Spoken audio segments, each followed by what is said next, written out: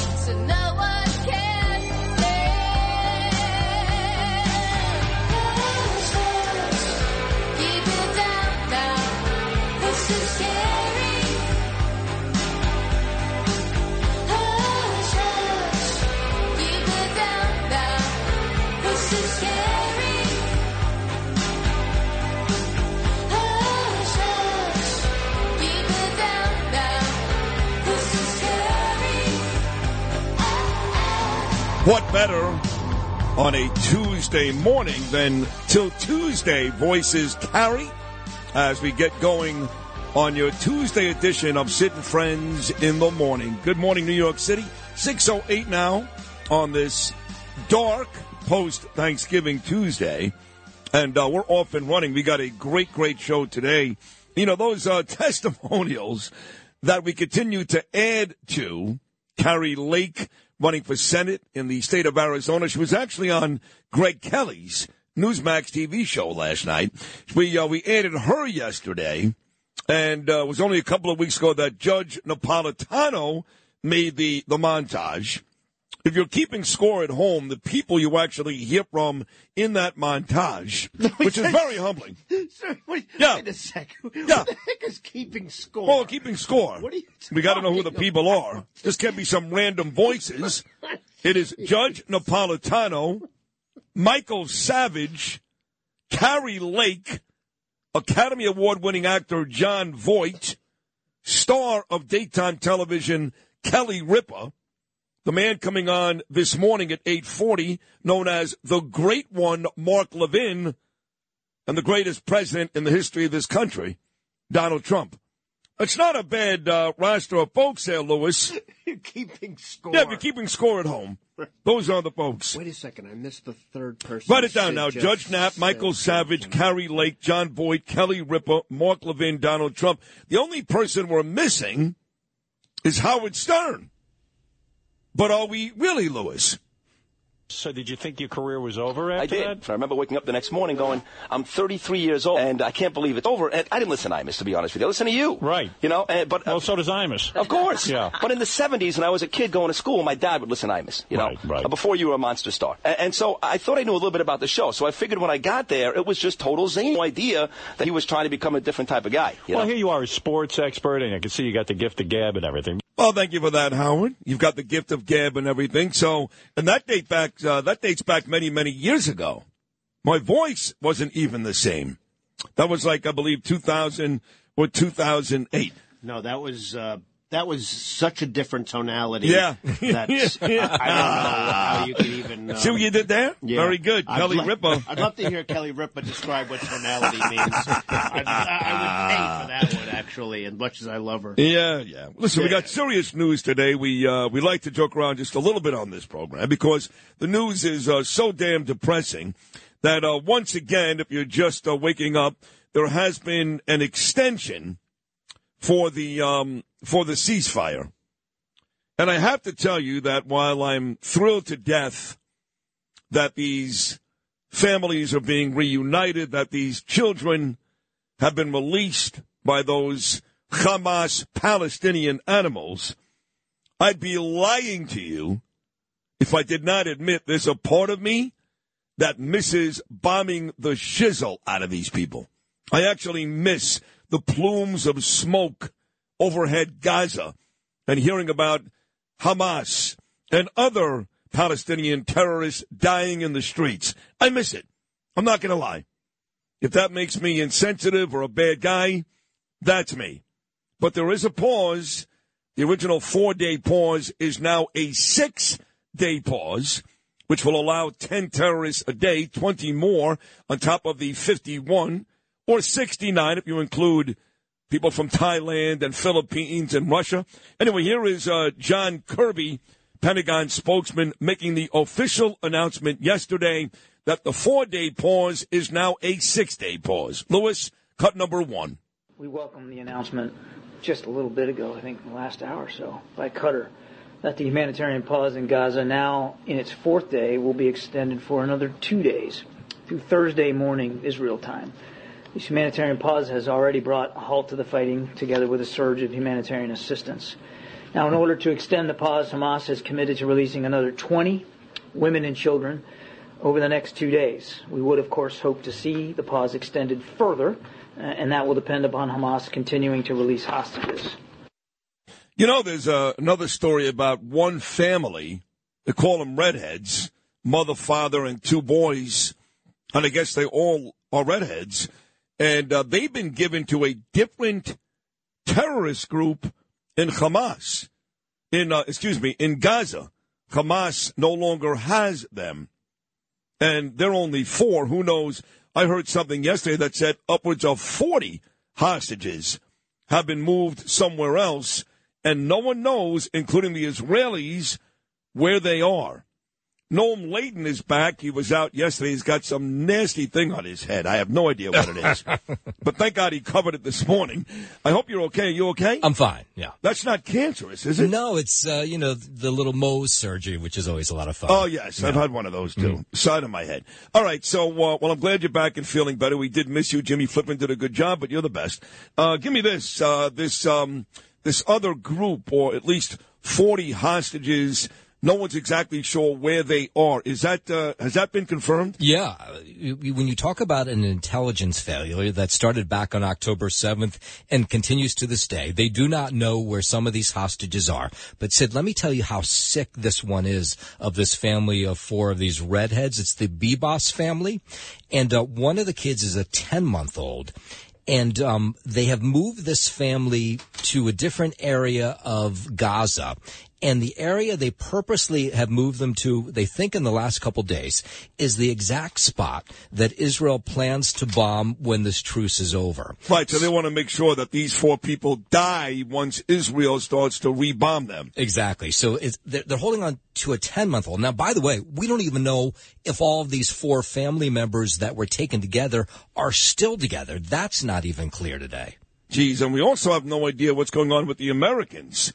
You know, we have really no idea how many American hostages there are, because after John Kirby announced his pause yesterday, somebody asked the Pentagon spokesperson about how many Americans are still being held hostage, and it sounded to me, and you be the judge, like he had no idea. This is Lewis, John Kirby, cut number 2. How many Americans are still being held hostage?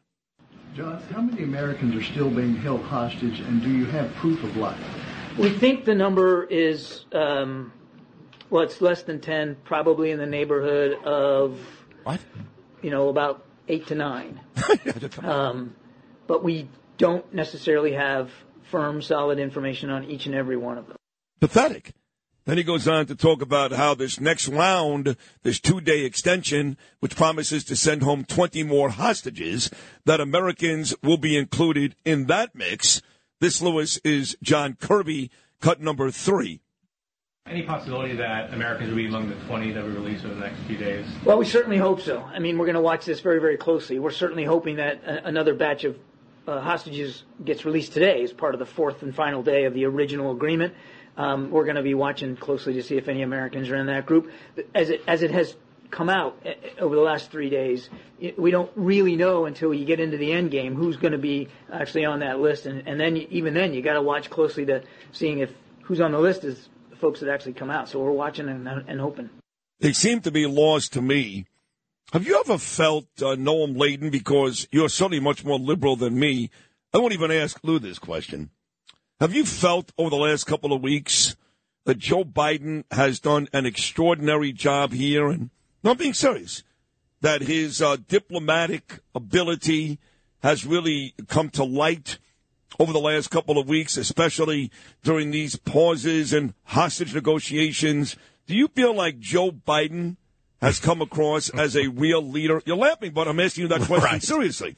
Well, okay, I can only tell you what we've been told, whether it's accurate or not. No, I don't want what we've been told. I want your opinion. You're watching this unfold. I mean, for sure, as somebody who's a world leader on a world stage who has can change things and move things, it doesn't feel like he's done a whole lot. No. Right, exactly. Well, you wouldn't know that if you watched, and this is why I have Justin Ellick shut it off every morning. If you watch those 2 skanks, Joe and Mika, on MSNBC, Joe Scarborough on Joe Biden yesterday spits in the face of what you and I just said. Noam, take a listen to this. I'm going to play this for Levin later and Bill O'Reilly tomorrow, and they're both going to kill themselves. Here's Joe Scarborough, cut number 7. What we don't see on the front pages of newspapers, what we don't see all too often on TV, is the extraordinary work that's going on behind the scenes, the quiet diplomacy that President Biden is taking part in. You hear, oh, wait, there's a snag in the hostage negotiations. And I remember this weekend, I looked at you, I said, you watch, Joe Biden's going to get on the phone, and you've got, of course, you've got, whether it's Anthony Blinken or Jake Sullivan or Bill Burns or Brett McGurk or all of these people that are doing such extraordinary work. They're quietly working behind the scenes. And sure enough, we heard a few hours later, there's been a break in the impasse because President Biden got on the phone and he started calling, whether it was our allies in the region or whether it was the head of, the Qatari government, the mayor of Qatar, the Israelis. It's extraordinary work being done by Joe Biden. Is there a bigger asshole on television than Joe Scarborough? Let's be honest. I'm completely honest. This guy was a right-wing Republican who used to suck up to Imus every morning, begging Imus to put him on. What an asshole Joe Scarborough has become, yes? No, is that fair to say? Remember the radio show? God. Oh, my God. Him and Mika, WABC. That was before my time. Yeah, it was pretty awful. But I was told they got caught in the studio doing some unsavory things, Well, that was before that they were out to the public. Right. Yeah. Now they're married. Yeah. What do you think about Elon Musk? Musk was in Israel, and listen, he's being paraded around by Israel's most important politicians, including Netanyahu. And he was actually at the kibbutz where Abigail, the 4-year-old who was actually released by the Hamas a couple of days ago, where her parents were brutally murdered right in front of her. So the Israelis paying a lot of respect to Elon Musk, this despite the fact that a couple of days ago he got in some hot water because on Twitter, which is now X, there was some ad, I guess, for Nazis, which is not the place for it, obviously. And now people are calling Elon Musk an anti-Semite. What are your thoughts, Noam, on that? Well, he had liked some posts that people deemed anti-Semitic, and he pushed back hard against it. And to his credit, the next thing he did is he got on a plane and he flew to Israel to say, hey, I'm not an anti-Semite. So if he's doing all that, you got to take him at his word. Listen, Dov Hikind, to me, is the king of all Jews. Once again, spent the better part of 4 decades as the great assemblyman from Borough Park. He has been to Israel time and time again. This is not because Dov is a dear, close, personal friend or that he had the balls after 60-plus years to actually go from a Democrat to a Republican. It has nothing to do with that. Dov has spent his life fighting for the Jewish people. And he talked about Elon Musk yesterday. And it sounded a lot like what you just said, Noam. This is Dov Hikind, who's live in Israel right now on his own social media on X, talking about Elon Musk. I have a little bit of experience on Jew hatred, on anti-Semitism. I can recognize a Jew hater from a long distance. And let me be very, very clear. Elon Musk is not an anti-Semite. He is not an anti-Semite. And you really know it, those who are being so critical of him. He has made some serious mistakes. He says things we know in many other areas as well that are a little, like, what did he just say? But an anti-Semite? No way. I know there is an agenda on the extreme left to undermine him, to hurt him and destroy him. But the fact he is now in Israel, meeting with the prime minister and members of the cabinet during the war, do you think that the prime minister would be meeting with an anti-Semite? I don't think so. So there's an agenda, and he's made mistakes. But I consider him a friend of the Jewish people, without any doubt. So let's stop playing politics with Elon Musk. He is not an anti-Semite, not even close. Oh, thank you, Dov Hikind, live in Israel. That sets us up for a big, big show today. I played me and Stern at the very top of this segment. Debbie Schlussel had a regular slot on the Howard Stern show for years. She was actually very, very good. She's been on with us once, and she makes her return coming up at 6:45 this morning. Debbie Schlussel, of course, live in studio. He does a tremendous job every weekday about 7:10 a.m. My man, Curtis Sliwa. Looks like we'll talk to Nicole Maliotakis. She may be, there may be a showdown coming up between Nicole and Justin Brannan. Oh, my God. She may be here coming up at 7:40. The great one himself, Mark Levin, he'll be here at 8:40. We'll talk to America's mayor, big star on this station, 3 o'clock every weekday afternoon.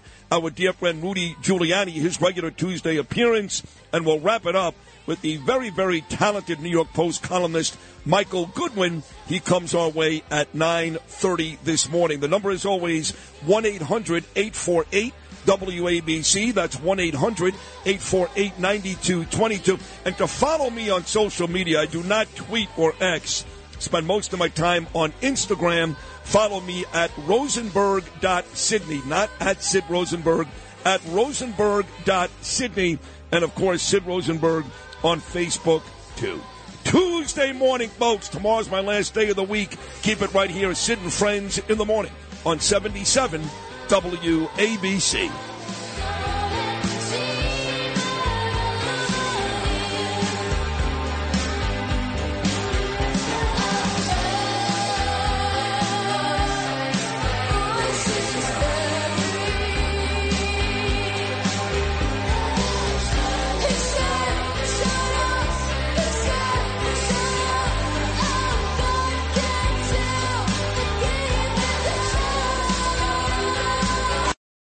This is Sid and Friends in the Morning. 77 WABC.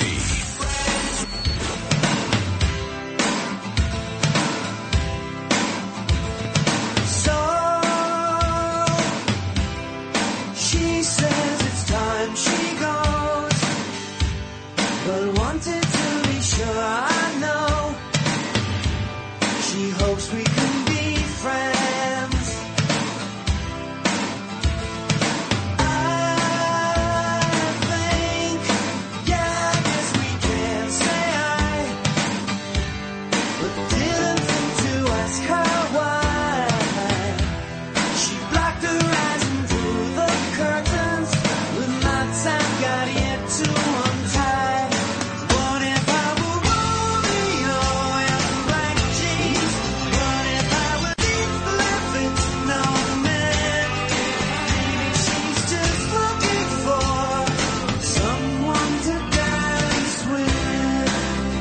It's a great song. The name of this song is No Myth, and most people don't know this. You can keep it running here, Lewis. This guy happens to be the brother of Sean Penn, the great actor. And Chris.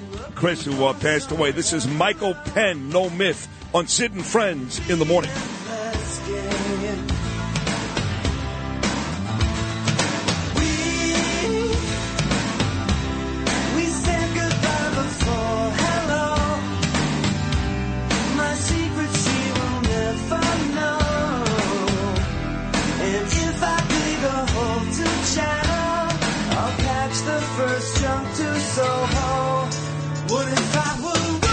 But only as Lou Rufino can do, which is one of the many reasons why I've enjoyed this time with Lou more than any other time in my career. And I said that in a big column in Barrett Media last week, and I meant it.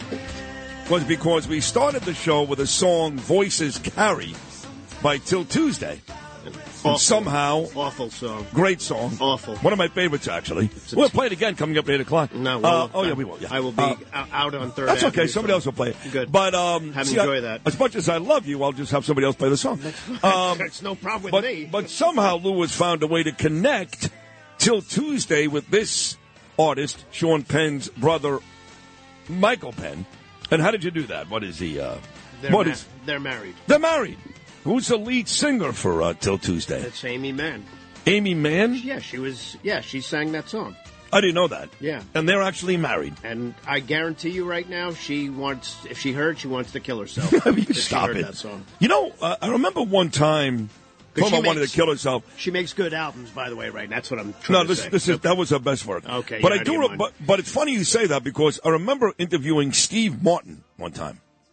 And I love Steve Martin. One of the great comedic actors of my generation. And my favorite Steve Martin movie by miles is The Jerk. Nothing even close. And if, God forbid, you bring up The Jerk to Steve Martin, he goes nuts, like the Larry Zonka fumble on the Giants. He's like, I'll talk about anything in my career. Please do not mention that movie. he's embarrassed by it. He was brilliant. Navin Johnson. Are you nuts? I'm picking out a thermos for you, not an ordinary thermos for you. Come on. What was the name of the dog? You can't even say it, can you? S-head. Yeah. Yeah. And his special purpose, his penis? He was brilliant. But you can't bring it up. So. Well, I'm sure she's embarrassed by that. Yeah, That's I don't think so. No, that's her best work. Okay. And if she is, it's the same thing with Steve Martin. They can be embarrassed as much as they want, but that's her best song, and The Jerk is Steve Martin's best movie. And that's the end of it. Right. Any disagreements from you, Noam Layden? No, it's a great movie. It is a great movie. Yeah.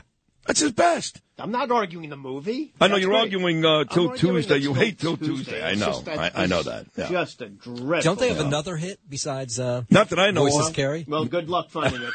That was it. And I do love that song. So yesterday, Bill Bratton, he's not my favorite police commissioner. Greg Kelly is my favorite also by miles. And Bratton, he's fine. Bratton did a good job, I guess, but he's more liberal and in more people's pockets, is what I've heard, allegedly, in this city than you guys want to even know about. He's not as authentic as Ray Kelly. He's not. He got agendas all over town. But he was on with John Catsimatidis and Rita Cosby yesterday, and he talked about this very real, not possibility, but probability that we're going to have less than 30,000 cops in this city, which, as I've said time and time again, has three, not one, not two, but three different criminal elements to deal with every day. Your everyday crime, still slashing people on the subway, still robbing people, still mugging people. Then you've got the illegals who do commit crimes, and then you've got this real potential of a terrorist attack.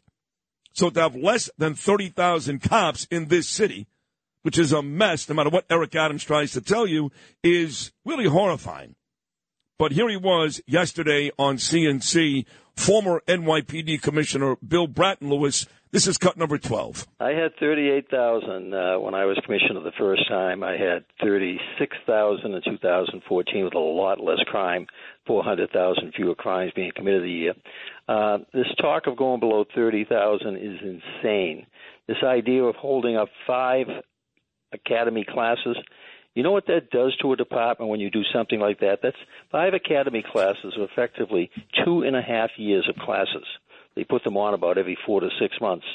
And you lose instructors at the academy. You lose people who are waiting to get on the job with the waiting list.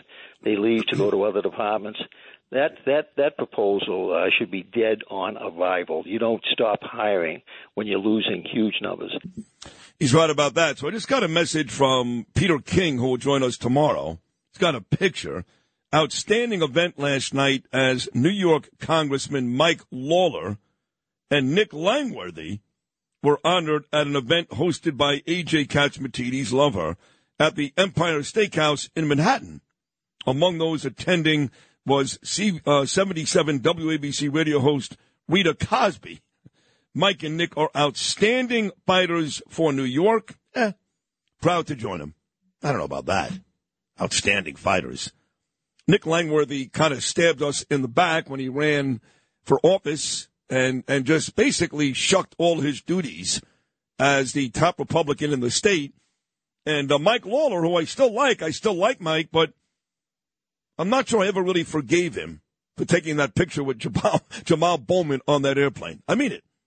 I'm not sure I ever really did. He reaches out to me, and he was upset, I guess, that Curtis Sliwa beat him up yesterday. I don't even remember that, but if he did, fine. So I'm going to disagree with Peter King that those guys are not the best fighters. They're okay. They're Republicans, and I root for every Republican, but they ain't the best. Anyway, Traffic with Joe Nolan, he is the best, is coming up next. Right now it's time for the 77 WABC minicast clip of the day. Get the whole story in under 10 New York minutes. Download and subscribe wherever you get your podcasts. Actually, I'm happy I wasn't invited last night. And get the max out of Mini. It's getting worse and worse. Yeah. Today's minicast is, there it is again, Katz and Cosby. And here he is, Congressman Nick Langworthy. I mean, Speaker Johnson's phenomenal. The good thing is we have a good man leading our conference now. He stood down. He says, I don't want any parties. I don't want any receptions. We're going to get to work. We'll be back in an hour. We're going to pass a resolution showing this body's support for the state of Israel. And then the next week we came back and we not only presented an aid package, $14 billion to support Israel, but we showed a way to pay for it. We took it out of Joe Biden's army of IRS agents, the 87,000 IRS agents that he shoved into the budget last year. And we eliminated those as a way to pay for this. That is now sitting at the Senate. Guess what? Crickets. Oi! This is Sid and Friends in the Morning. How many of us have them? Friends. 77 WABC.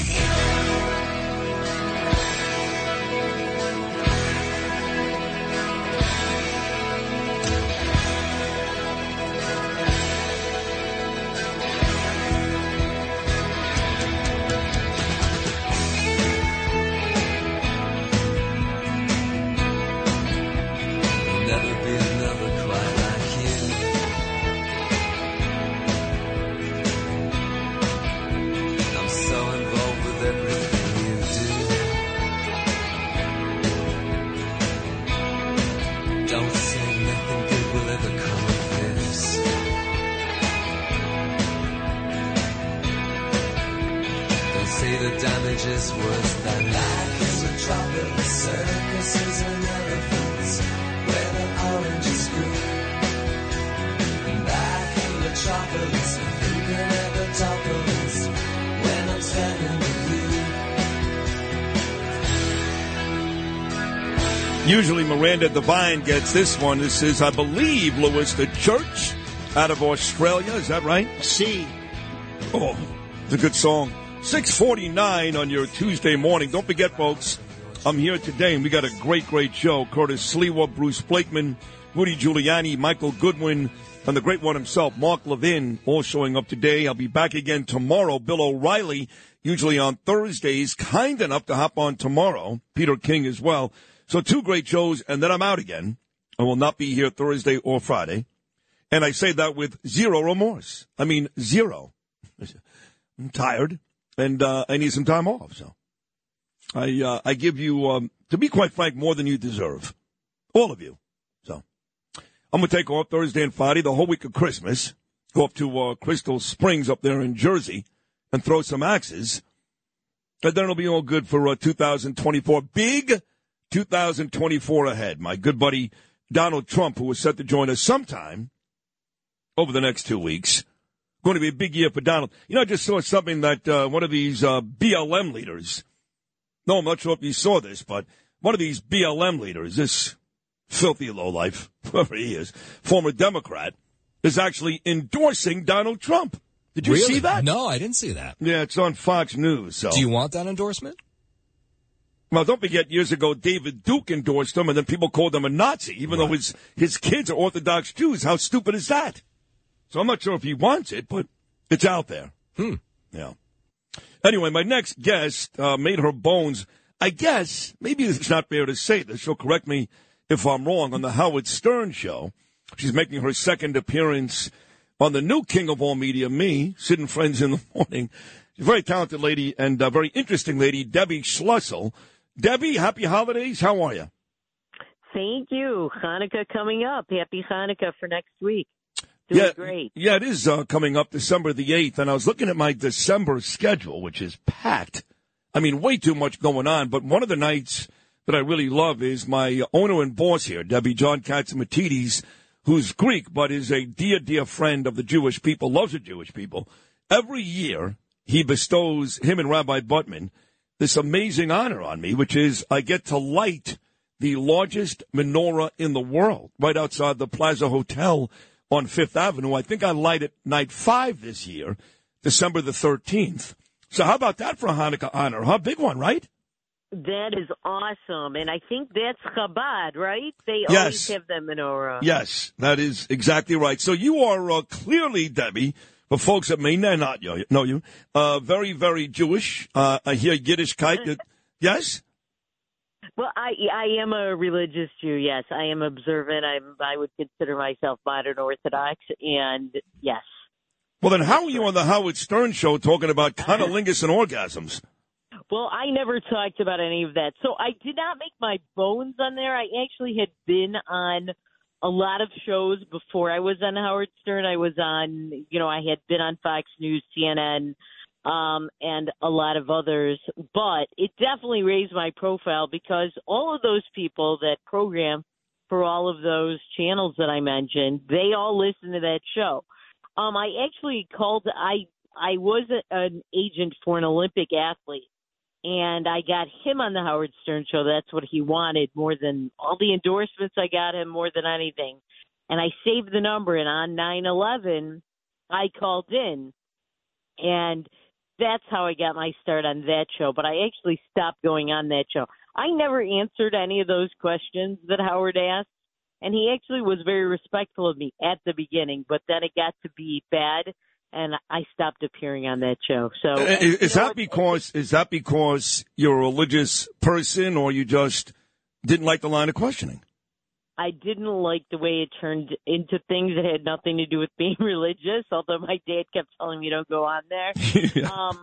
But also at that time, Howard was a libertarian, and he actually shared a lot of our points of view, but he became this crazy radical liberal, and, he still says some of the right things, for example, on Israel, but it doesn't matter because he's shilling for the people that are not supporters of Israel, who are against Israel, which is Democrats and the far left. And, I actually have been gratified that some of the Democrats have actually returned to the tradition where there were pro-Israel Democrats as of late, at least in voting in Congress when it came to Rashida Tlaib and so on. But as we've seen, the vast majority are still very anti-Israel and very far left on that issue, and just wrong on so many others.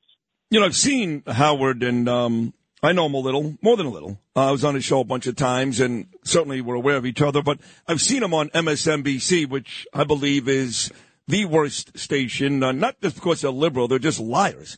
I've seen him on that station quite a bit. Joe and Mika tend to celebrate their anniversaries with Howard.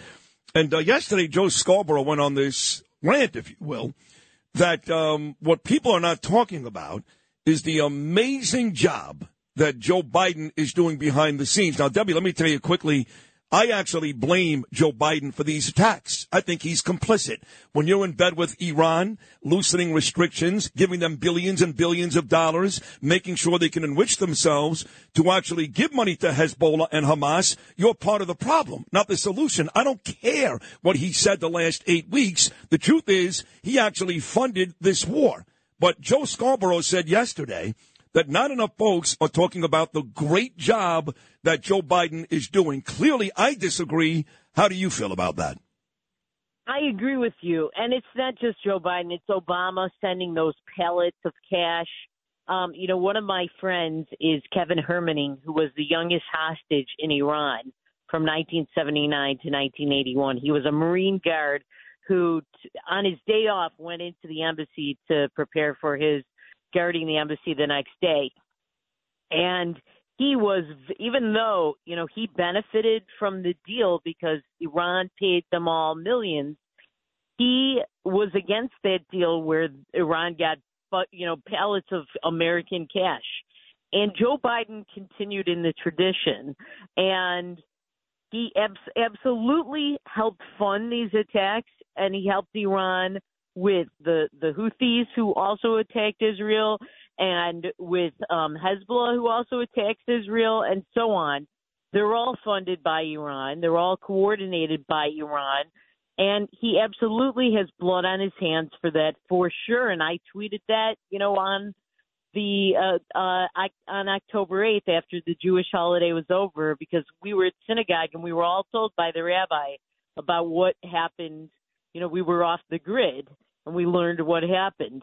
And the fact is that it should take responsibility. Also, Joe Biden is doing great work in public, but behind the scenes, he actually was pressuring Israel to stop its war to defeat Hamas. Still is. And he is the one pressuring Israel to continue the ceasefire. That's right. Ceasefires and pauses and all coming from Biden. So I assume, Debbie, that you live in New York. I was talking about bestowed honors. Detroit.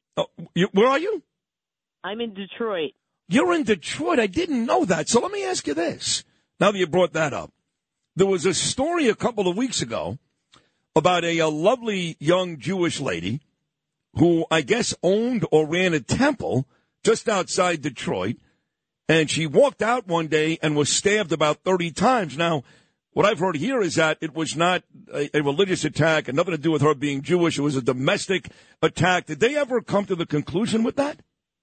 So they have a person of interest, and apparently it's somebody who knows her. But let me just tell you, she was the president of this synagogue that she's was very far left. I actually knew her. I met her years ago when she continued to pretend to represent me on the Jewish Community Relations Council and other Jews, and she constantly voted against condemning anti-Semitism. She was very far left. She was very tight with Rashida Tlaib. She had a group that was a whole bunch of extremist Muslims that support Hamas and other groups, and she legitimized them. So she was not a good person. She was beatified as some proud Jew who was a victim of anti-Semitism. She was not. This had nothing to do with being Jewish. It just was a coincidence, the timing. She had attended a wedding that night, and apparently it was one of her friends or somebody she went to the wedding with, something like that. It has nothing to do with anti-Semitism. She herself, I considered to be anti-Semitic. And like I said, she was part of this Politburo, this Jewish Community Relations Council, was not elected by me or any other Jews, and they consistently voted against condemning anti-Semitism. They consistently partnered with the Jew-hating, anti-Semitic, pro-Hamas forces in the Detroit area. So that needs to get out there. Well, it just did. Great job by you, Debbie Schlussel, kicking ass on this Tuesday morning here in the final minute or two. And her name was Samantha Wall, by the way. That's right, Samantha Wall. So I know that you did, on the Stern Show, you did movie critiques, and the one time you were on with me was right about the time that the mob drama I'm in, 5 of the 9 episodes on Amazon Prime, Gravesend.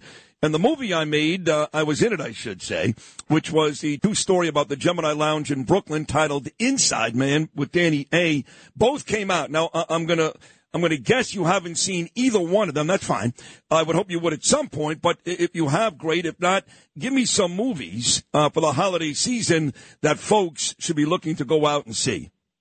I was trying to get screeners for those before they came out. And you know what? I will watch them. I'm not on Amazon Prime, but I will get on so I can see those for the next time I'm on.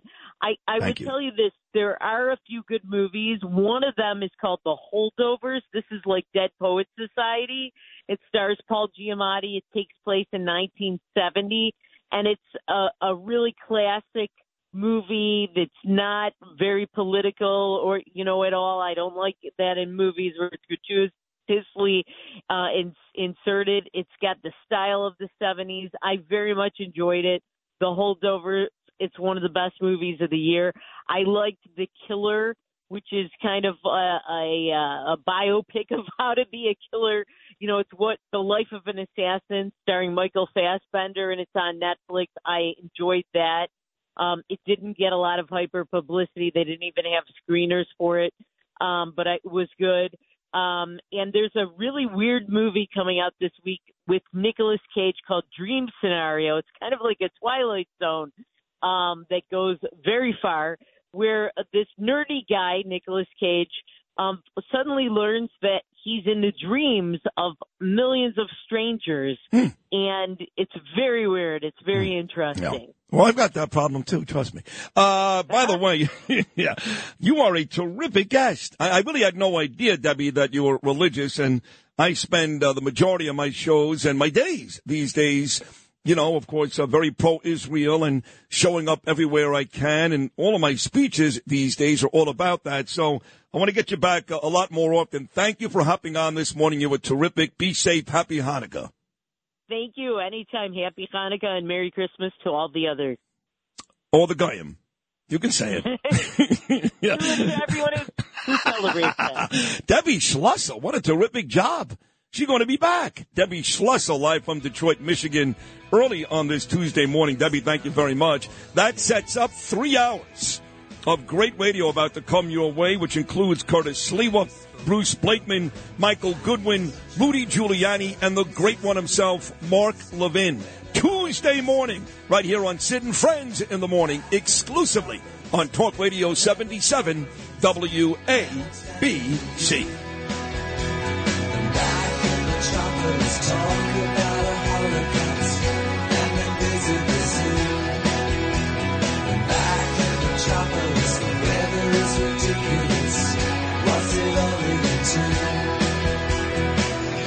And it's only a day away. We could live tonight. You can sleep along the way, dreaming black and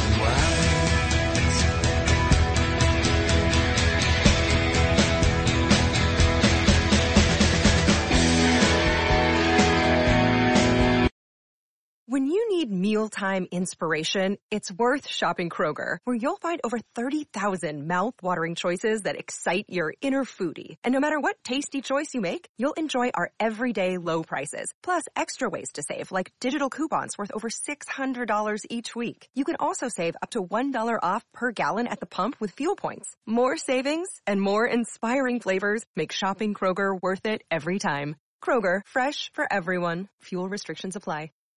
This is Sid and Friends in the Morning. But you say he's just a friend. Ooh, you're my best friend. 77 WABC. Oi. My message was simple. We are unequivocal. Violence, hate, and disorder have no place in our schools. Anti-Semitism, Islamophobia, and all forms of bigotry are simply unacceptable. This guy is such a jerk-off. He hurts my feelings every time he talks. School Chancellor David Banks, who, as I said about an hour ago, should be fired. But he won't be fired. You know, if I hear one more public official, and this also comes from the White House, Biden, Kamala Harris, they all say it.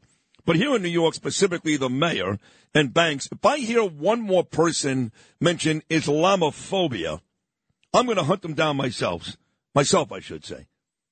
I know I see thousands and thousands and thousands of hateful Palestinians, New Yorkers, walking the streets almost daily now, threatening the lives of the Jews. So there's no question anti-Semitism is alive and well. Could somebody please, Eric, Mr. Mayor Banks, you putz, somebody please show me the Islamophobia that exists, because I don't see it. In fact, you people bend over backwards to make life easier for the haters. Eric Adams said yesterday, there's no tolerance for this.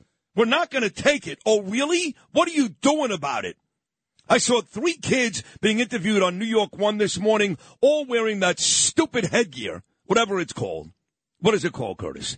The keffiyeh around their shoulder and the shmata on their head. Every one of them, not Jewish kids. Kafirs, shmatas.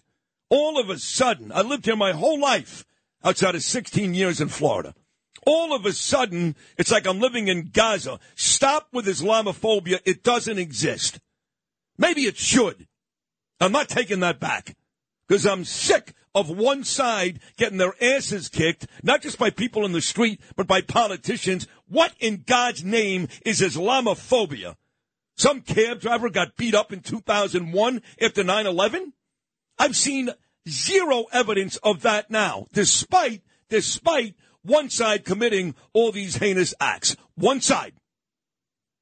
With that said, here he is. If you think I'm tough on Adams and Banks, big ratings, noon to 1 every weekday afternoon. Does a tremendous job weekends on the overnights, but does his best work with me right here at this time every weekday morning. The legend, the icon, Mr. Guardian Angel, Curtis Sliwa. What is he talking about, Curtis? Well, I'm in the butcher shop with you, Sid, and, you know, there's prime meat and there's choice meat. You get only the prime meat because you're the number one show in the morning across the nation.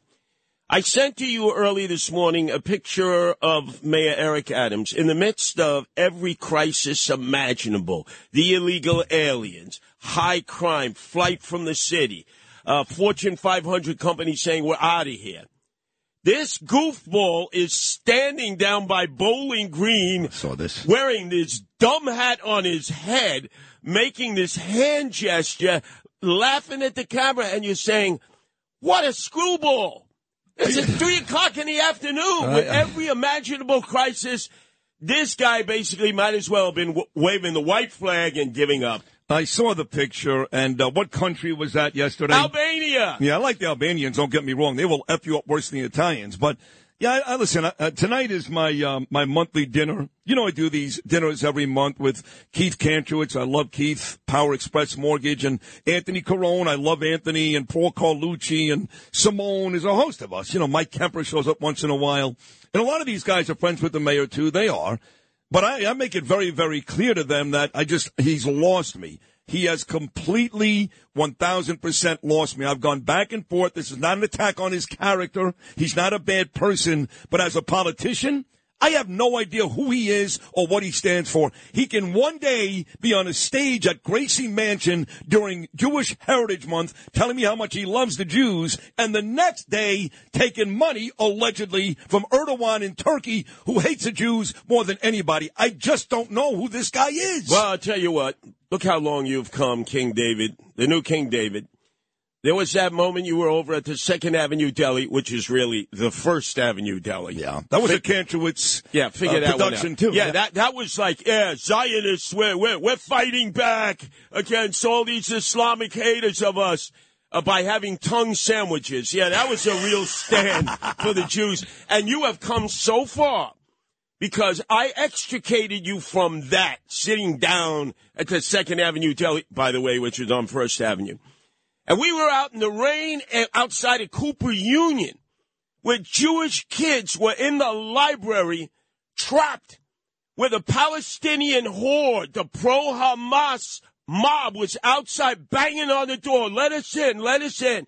You, I, Danielle, and others in the rain, the pouring rain, speaking out against that. And it's gotten worse, not better. Look at Hillcrest High School. Yes. Hillcrest High School. Now, this happened back on Monday and Tuesday, 2 days in a row.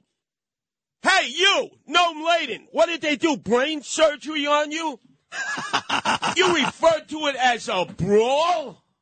This was an anti-Semitic riot for 2 days. I hate to say it, but Curtis, you've described it better. It was not a brawl. It was a hateful, scary, in fact, terrifying anti-Semitic attack on this lady. And given the opportunity yesterday to fix it, David Banks mentions Islamophobia. Are you nuts? He graduated from Hillcrest. He didn't want it mentioned what happened on Monday and Tuesday. The story, thank God, it came out in the Post on Thursday, or we might never have known about it. He sat on it. It was not a brawl. It was an anti-Semitic riot for 2 days. They were looking for this Jewish teacher who had to be hidden in a closet. They wanted to take that teacher and beat her to a pulp. They actually did administer death threats. She's not to be moved now, but here's the good news. There is some good news here. What's that? The teachers union, led by fine folks like Michael Mulgrew, and maybe the worst person God ever created, she's at the very top of the list, Randy Weingarten. It seems like they're going to come to this teacher's rescue. You think so? No. Think again. All right, you get to make up for this, Noam Laden. Are you listening, Noam? Are you listening? Please listen. Noam, hop on the mic here, Noam. Noam's impaired. He had brain surgery, so, you know. He does have some nasty growth on the top of his head. Now, you would think the UFT, comprised mostly of active Jewish teachers and retired Jewish teachers, would have been outside of that school that Monday in defense of that Jewish teacher, a UFT teacher. Michael Mulgrew said nothing. He was afraid, hiding in his mansion in Staten Island. In fact, even of late, he has said nothing. And you know why? No, follow up on this. He's got a problem in his own union. It's a subsidiary. Hey, Mike, I know the deal. I met with them last night. the movement of rank-and-file educators, the UFT subsidiary, rallies with the pro-Hamas socialist groups. They meet outside of Bryant Park Library. They were part of the group that desecrated the New York Public Library with all that graffiti on the only part that had a Jewish name on it. It was dedicated by Schwarzman, a Jew, and they desecrated that. And he will not condemn what happened to that Jewish teacher because he's afraid of the movement of rank-and-file educators. Noam, you have homework today to make up for that mischaracterization of yours that we'll attribute to your brain surgery, that it was a brawl when it was an anti-Semitic riot. Get the statement of the movement of rank-and-file educators and get the statement of Michael Mulgrew defending the Jewish teacher, which he's afraid to do. And I'll tell you why. I love this. 1968, Albert Shanker was the UFT chairman. He had gone to jail twice before for the teachers on strike. They loved him. He was a socialist. He grew up a socialist. He was there fighting for blacks to be able to sit at the luncheon counter, not to have to ride in the back of the bus. He went down south, when blacks and Jews were together in solidarity.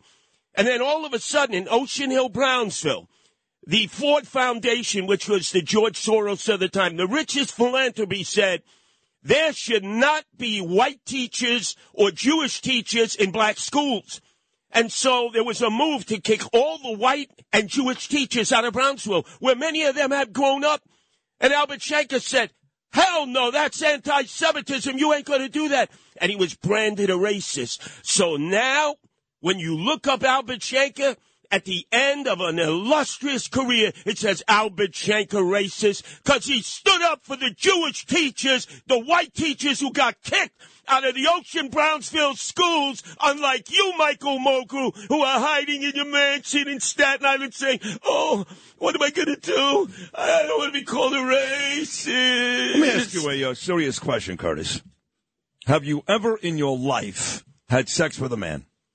Hell no. Well, you're about to. Because that rant just now has me so aroused, I can't begin to tell you. And I'm glad you actually pointed out on a serious note, Mr. Shaker, and what a great man he was. Albert Shanker. And one how of your he was peeps. One of my people. Mulgrew, don't forget, folks, even before this episode, he, along with the whole teachers union, destroyed, and I mean destroyed, thousands and thousands of our children. What they did during COVID, the teachers union, led by people like Weingarten and Mulgrew, can never be fixed. So now you've got two different real calamities on hand. Oh. Clearly, Mulgrew not sticking up for the Jews and what they did during the whole COVID mess. If we're going to have sex, let me be very clear. I'm the pitcher, you're the catcher. I'm the pitcher, you're the catcher. You've actually come pretty far. Yeah, because absolutely. Just the thought of it actually used to make you nauseous. I got the Petrogel. I'm the pitcher, you're the catcher. No, but it is great that you have all this knowledge about all this. But wait, this is the something biggie. Else? You said yesterday, it was a throw-out line. Yeah. Al Slim Shady Sharpton, remember?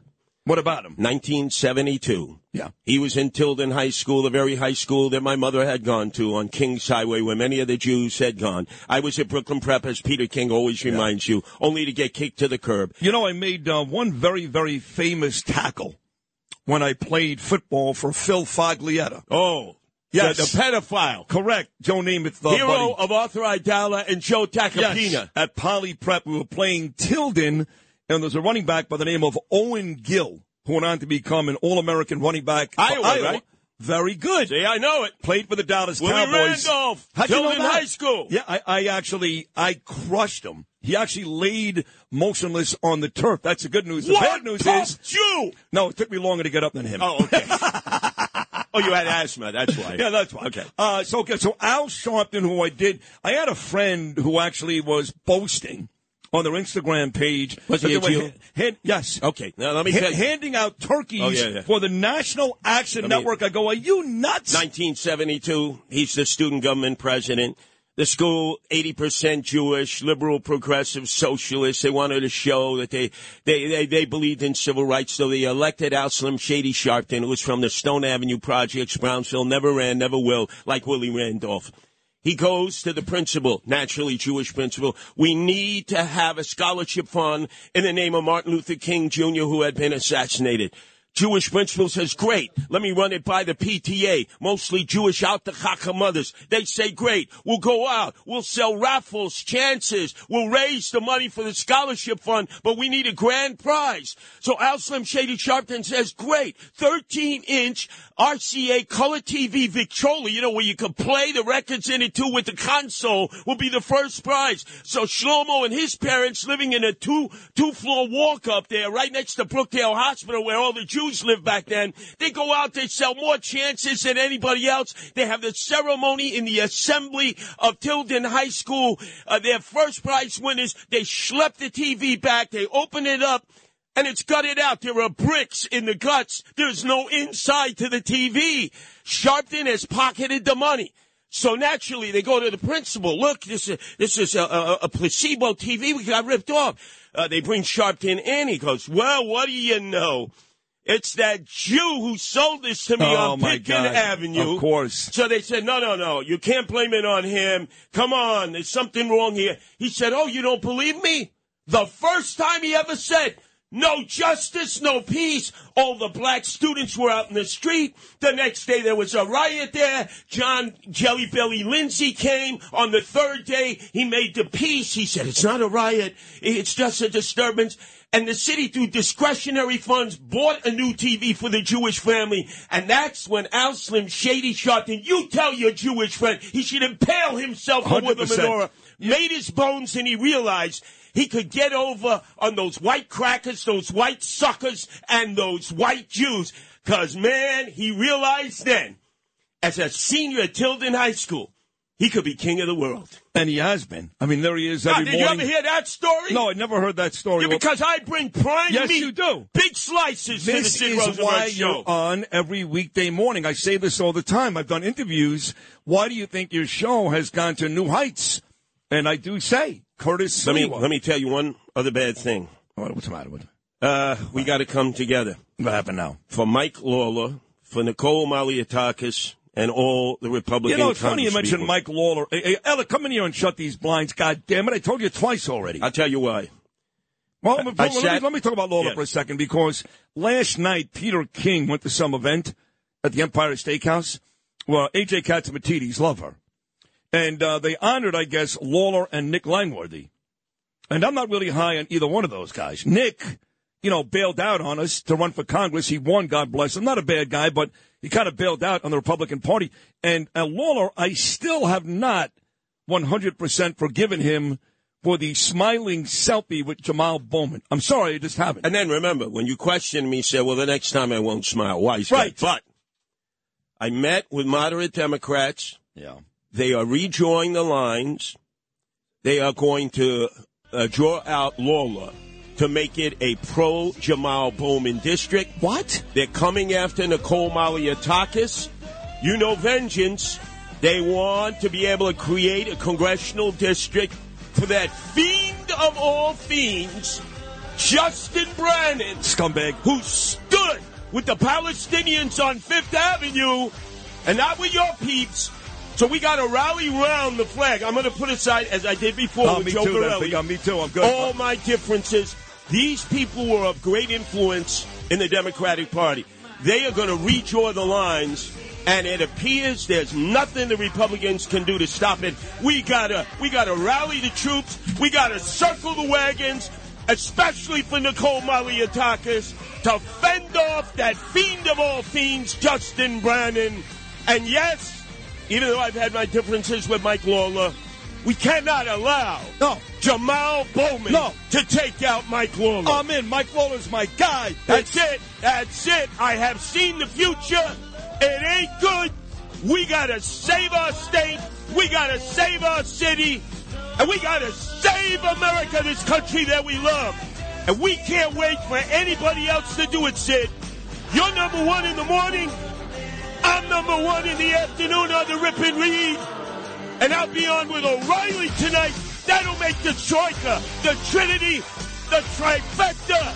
Rosenberg, Sleewa, O'Reilly will save America, New York State, and New York City. They want to get mine. Gold on the ceiling. I ain't mine. Just a matter of time before you steal it.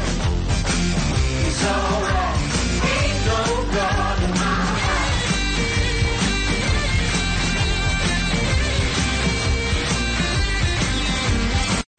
Entertaining and informative. This is Sid and Friends in the Morning. 77 WABC. I'm alright.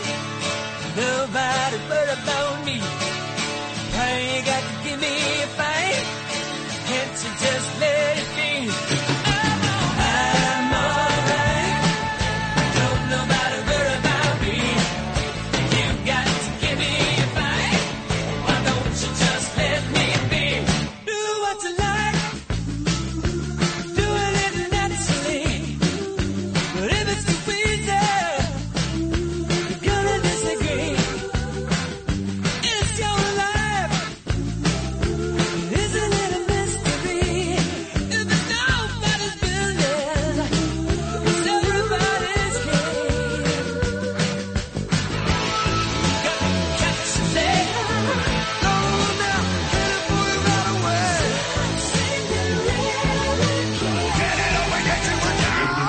The late, great Kenny Loggins, of course, this song, movie Caddyshack, what a great movie that was. My God, think about that cast. Ted Knight, Bill Murray, Chevy Chase, and, of course, the king of comedy to this day, I believe the greatest ever.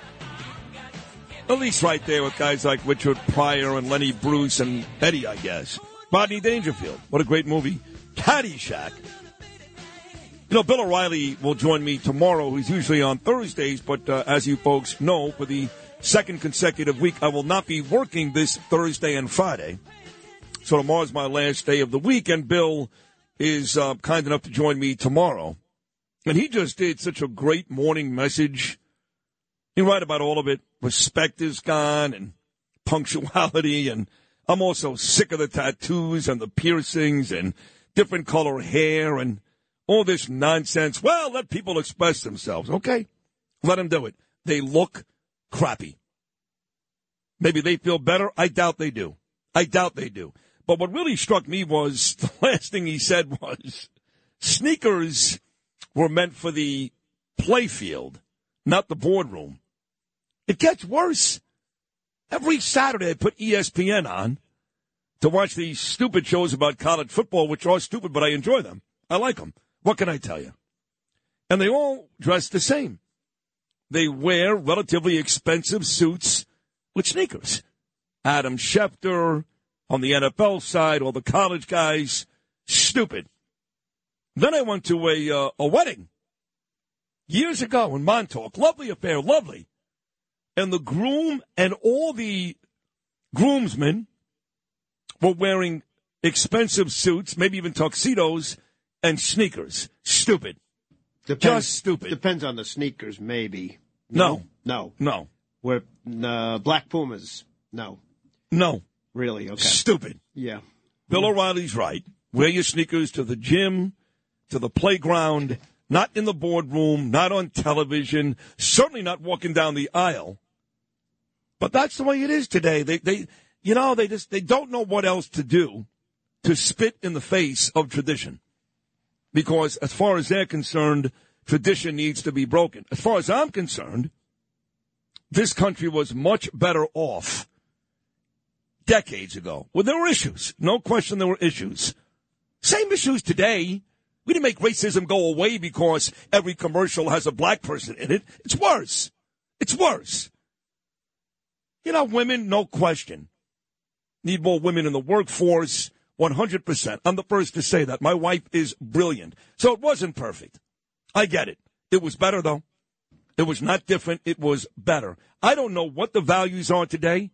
I have no idea what they are. Well, it was easier, probably, because I think that's what leads to when you say better, because you can argue, as much as it's great, the Internet has changed the world complete 180. Oh, no question. Because the exchange of ideas now lends, oh, I see what that kid's wearing. Yeah. I see. Yeah. Before, let's say the 70s and the 80s, you just went on what was around you and what you saw. That's true. And your parents No, you're and right. your friends. Right. So I think Social media is a disaster. is hurt Yeah. in that way. Now, I got to use it because I'm a radio host, and certainly the more followers I have, the better it is for this program, and I've even gotten advertisers.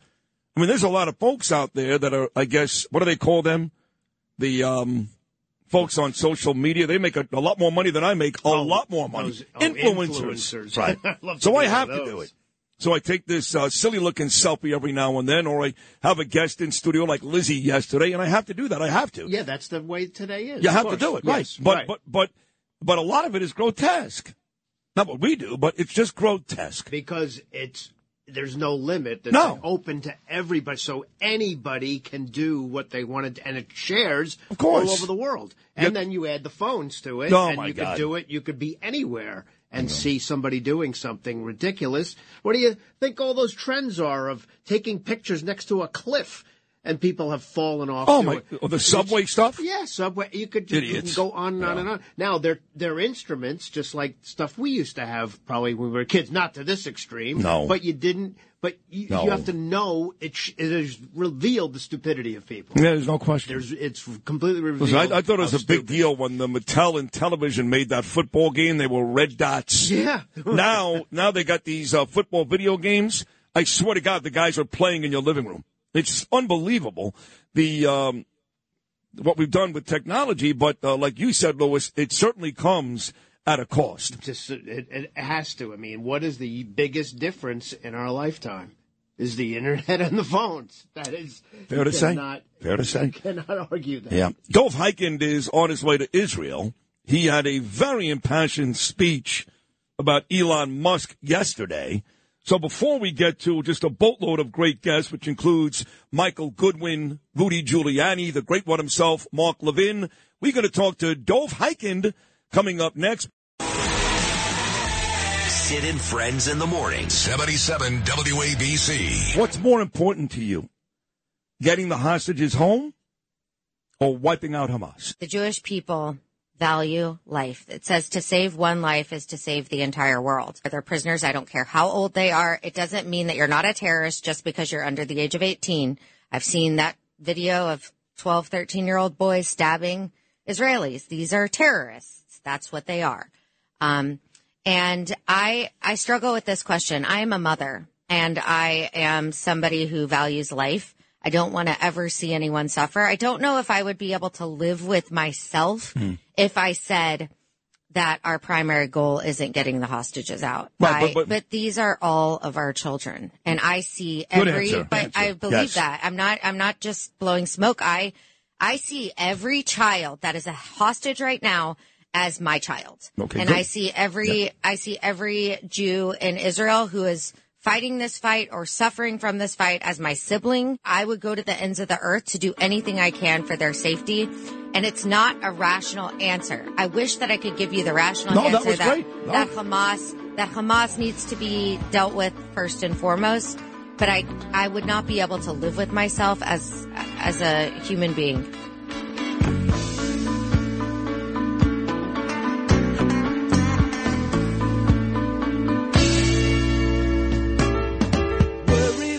That was Lizzie Savetsky live in studio yesterday. Lizzie, big Jewish activist. Her husband, Dr. Ira Savetsky, one of the most accomplished plastic surgeons in the country here in New York. They're a big-time power couple. They were in Israel back on October the 7th, and a lot of people got very uncomfortable. I took some abuse because of that question, but I don't care.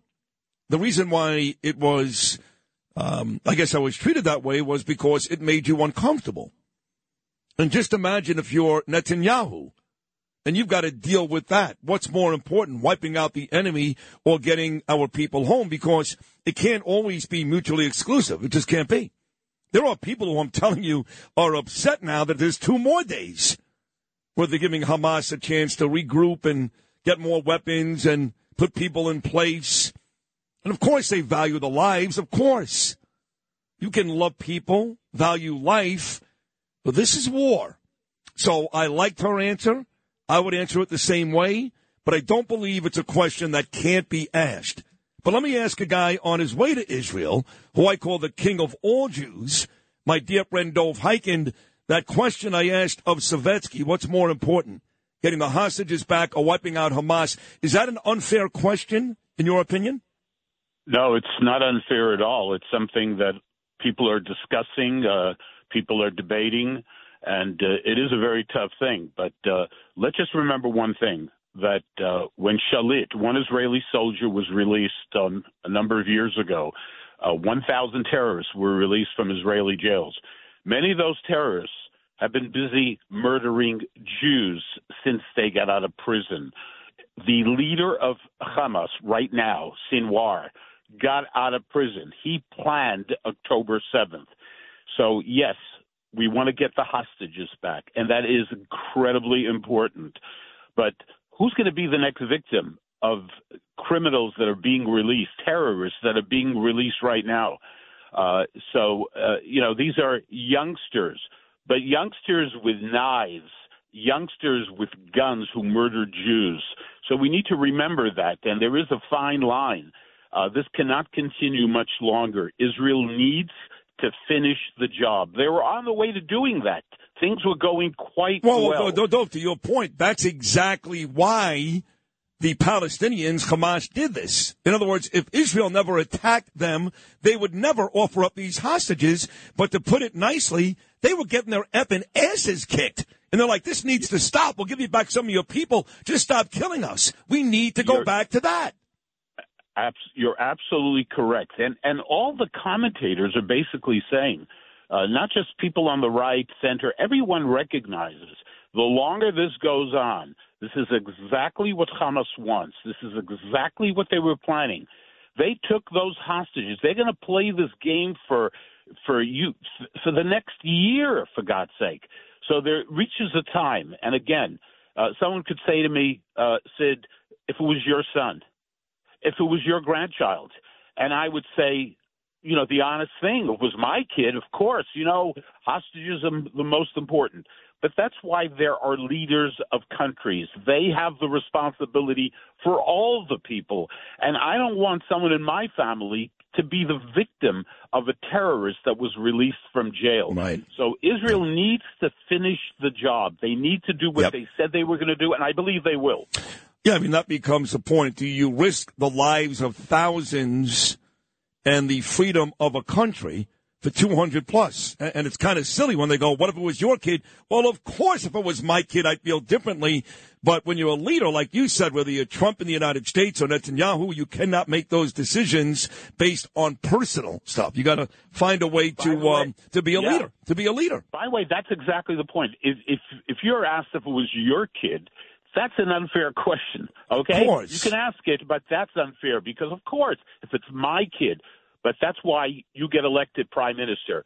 That's why you get the extra bucks. That's why you have that extra responsibility to do what's good for your country, period. Do you know that I got first of all, this is my dear friend Dov Hikind, king of all Jews, that I got a WhatsApp message from Rabbi Bloomstein on Sunday during the Giants game, thanking me and Danielle for coming out there.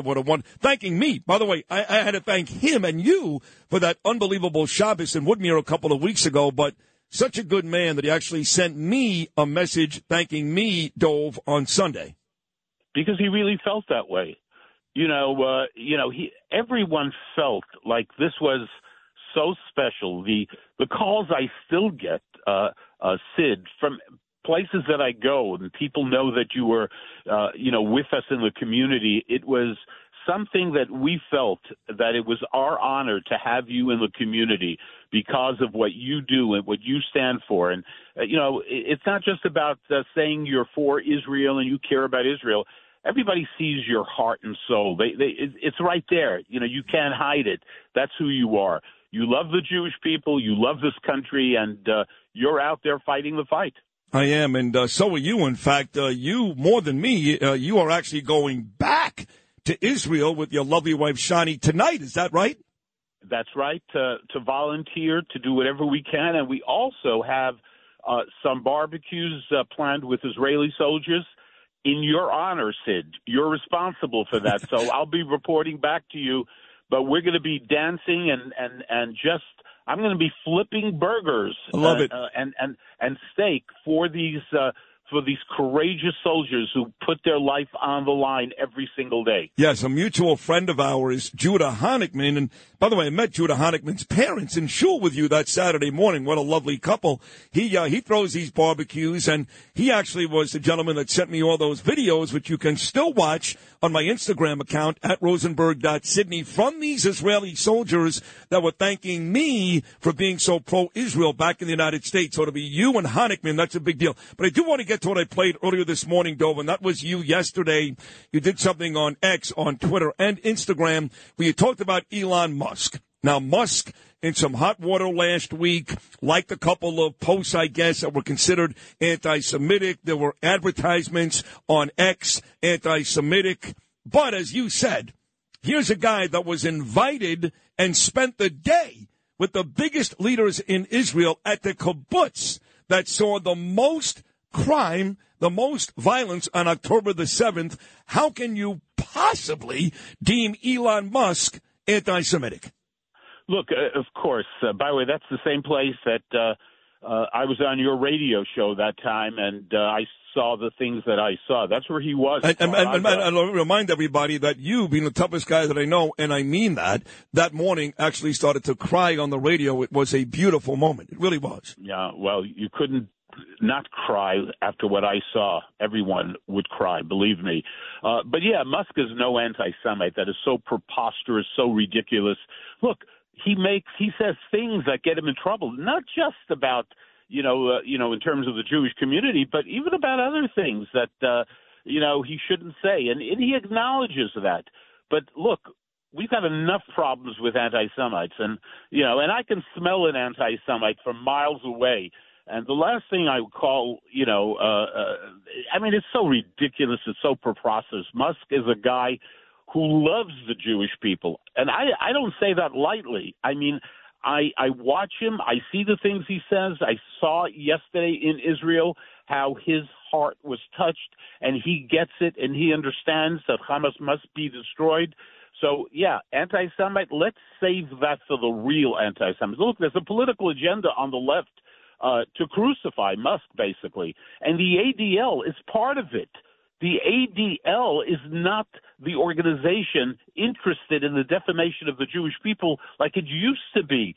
I mean, going after Musk is absolutely preposterous. Yes, he made mistakes, and we can say that. It's okay. But, people want to crucify the guy, and it's political. Yeah. No, I know. If Greenblatt had a real set of balls, Mr. Greenblatt, Mr. ADL, he'd be going after Bernie Sanders before he'd go after Elon Musk. You're absolutely correct. Right? You're absolutely correct. How much does he go after, the radicals in the Democratic Party? Every now and then. But when it comes to Musk, it's like a mission. It's a crusade to hurt this guy. I am proud to call Musk a friend of the Jewish people, period. And I'm proud to call you a friend. I love you so much, Dov Hikind. You, your lovely wife, your son, the whole family. You have no idea. I wish you nothing but a safe trip to Israel tonight. I know we'll speak many, many times when you are there. Thank you for being my friend. Thank you for being a great voice for the Jewish people. God bless you. Travel safely, my friend. And thank you for being there for all of us. For all of us. And I mean not just the Jewish community, but for America. That's what it's all about. Thank you, Dove. Travel safely. There he is, folks, the king of all Jews on his way back to Israel. My friend Dov Hikind. That sets up the second half of the show. First half, terrific, right? Debbie Schlussel, Curtis Slewa, Dov Hikind. Still to come, folks. Not nearly done. Michael Goodwin, Rudy Giuliani. And coming up next hour, the great one himself, Mark Levin. Tuesday with Sid. Not Maury. Tuesday with Sid. I'll be right back. Steely Dan, come on, baby. The girls don't seem to care tonight, as long as the mood is right. No static, no static, no static.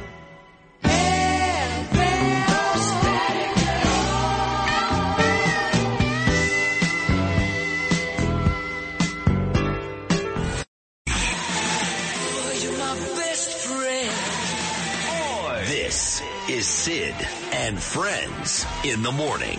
For my friends. 77 WABC. Sid, you have the best morning show in the business, and it's a privilege for me to play a small role in it. I listened to you on the way in here, meaning, I turned it on ABC streaming. It's very exciting. You have a very natural flow. You keep it moving, even with all the ads in between, you can still hear Sid. And you got a nice voice. You got an on-air presence that comes across, Sid. And I know why you're successful. I mean, you relate to the audience, and they hear you. My friend Carrie Lake. Carrie, good morning. How are you? You have the best show in America, which is why I wake up at ungodly hours to come on your show. I know it's early. Being on your show, I'm telling you, you're terrific. You've got it. You're a showman, and I appreciated being with you on the show. Wow. Fantastic. Your voice, however, I find is very soothing and very listenable, and you are the best in the business for a reason. Oh, my God. And also, you have, the tonality, you know what you're getting right away.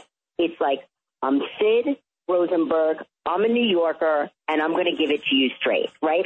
That's what you're going to get. Can I say something real quick? Sure. There's a reason you're number one in New York. You are fantastic.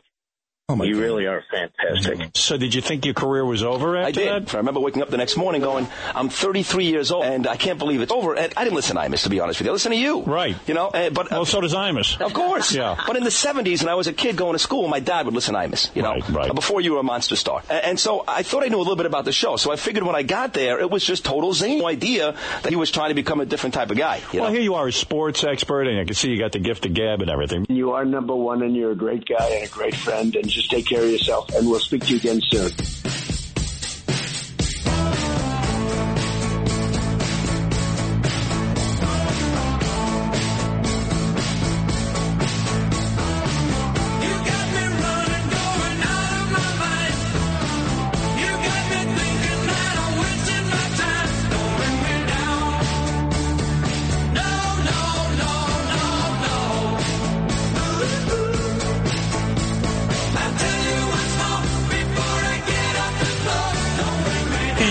Don't bring me down. So like I said earlier, which made Lou laugh, so I guess I'll say it again. If you're keeping score at home of the folks who are over the top in their testimonials about me and this program, which we all appreciate. Well, I do. I'm not sure about Lou and Justin. They seem to get aggravated. But that was Judge Napolitano, Michael Savage. I love Michael Savage. Carrie Lake, who's going to win that Senate race in Arizona. That was just yesterday. Academy Award-winning actor Jon Voight, face of daytime television here in New York and across the country, Kelly Ripa. Pick up Bruce Blakeman, please. Also, that was Mark Levin, the great one himself. He'll join me coming up in about 25 minutes. Howard Stern, the king of all media and the best president of all time, Donald Trump. Just in case you're keeping score at home. That's a panoply of man. personalities. Napolitano, Savage, Lake, Voight, Ripa, Levin, Stern, and Trump? That takes care of, a lot of people. Sure. That's great. That's great. Justin just said he's right. What's the time limit to when this is going to be longer than an interview with Brian Kilmeade? When we could just start this. Well, Sid, we're hit traffic. Oh, let's just play the compilation.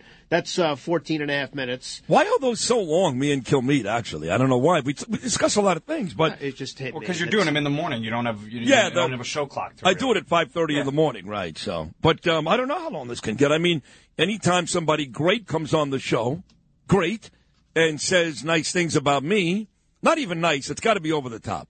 Like they all said, you're number one from Trump, and Ripa, you're the best in the business, and Carrie Lake, you're the greatest. Like Bruce Blakeman right now, he's got an opportunity to make this montage. Okay, let's see if he blows it. You got to let it happen organically. What is the why? It has to happen naturally. You don't put it in their heads. He's a Nassau County executive. Yeah, you're like coercing people into doing it. I'm not coercing anything. I don't know. I didn't even bring it up. Lewis did. No. Now that's the funniest thing you've said. That was good. That was good. You know, Bruce Blakeman right now is a Nassau County executive, but there are some rumblings that I've heard that We want Bruce Blakeman to be the next governor here in New York, so I don't know if he wants to do it or if he's even thought about it, but that's what we want. Anyway, here he is, the great Nassau County executive, my friend Bruce Blakeman. Bruce, good morning, pal. How are you? Well, it's always a pleasure to be on with the king of all radio, His Highness, His Excellency, Sid Rosenberg. So thank you so much for having me today. Well, congratulations. You just made it. That didn't take much. What do you want to slot him? Let's slot him in between maybe John Voight and Kelly Ripa, okay? You like that, Bruce? I would love it. Thank Now you're going to start asking people what spot they Right. want in the Well, compilation. they got to be comfortable with it. Exactly. Okay. Yeah. So I did see a story this morning, Bruce. It is in the New York Post.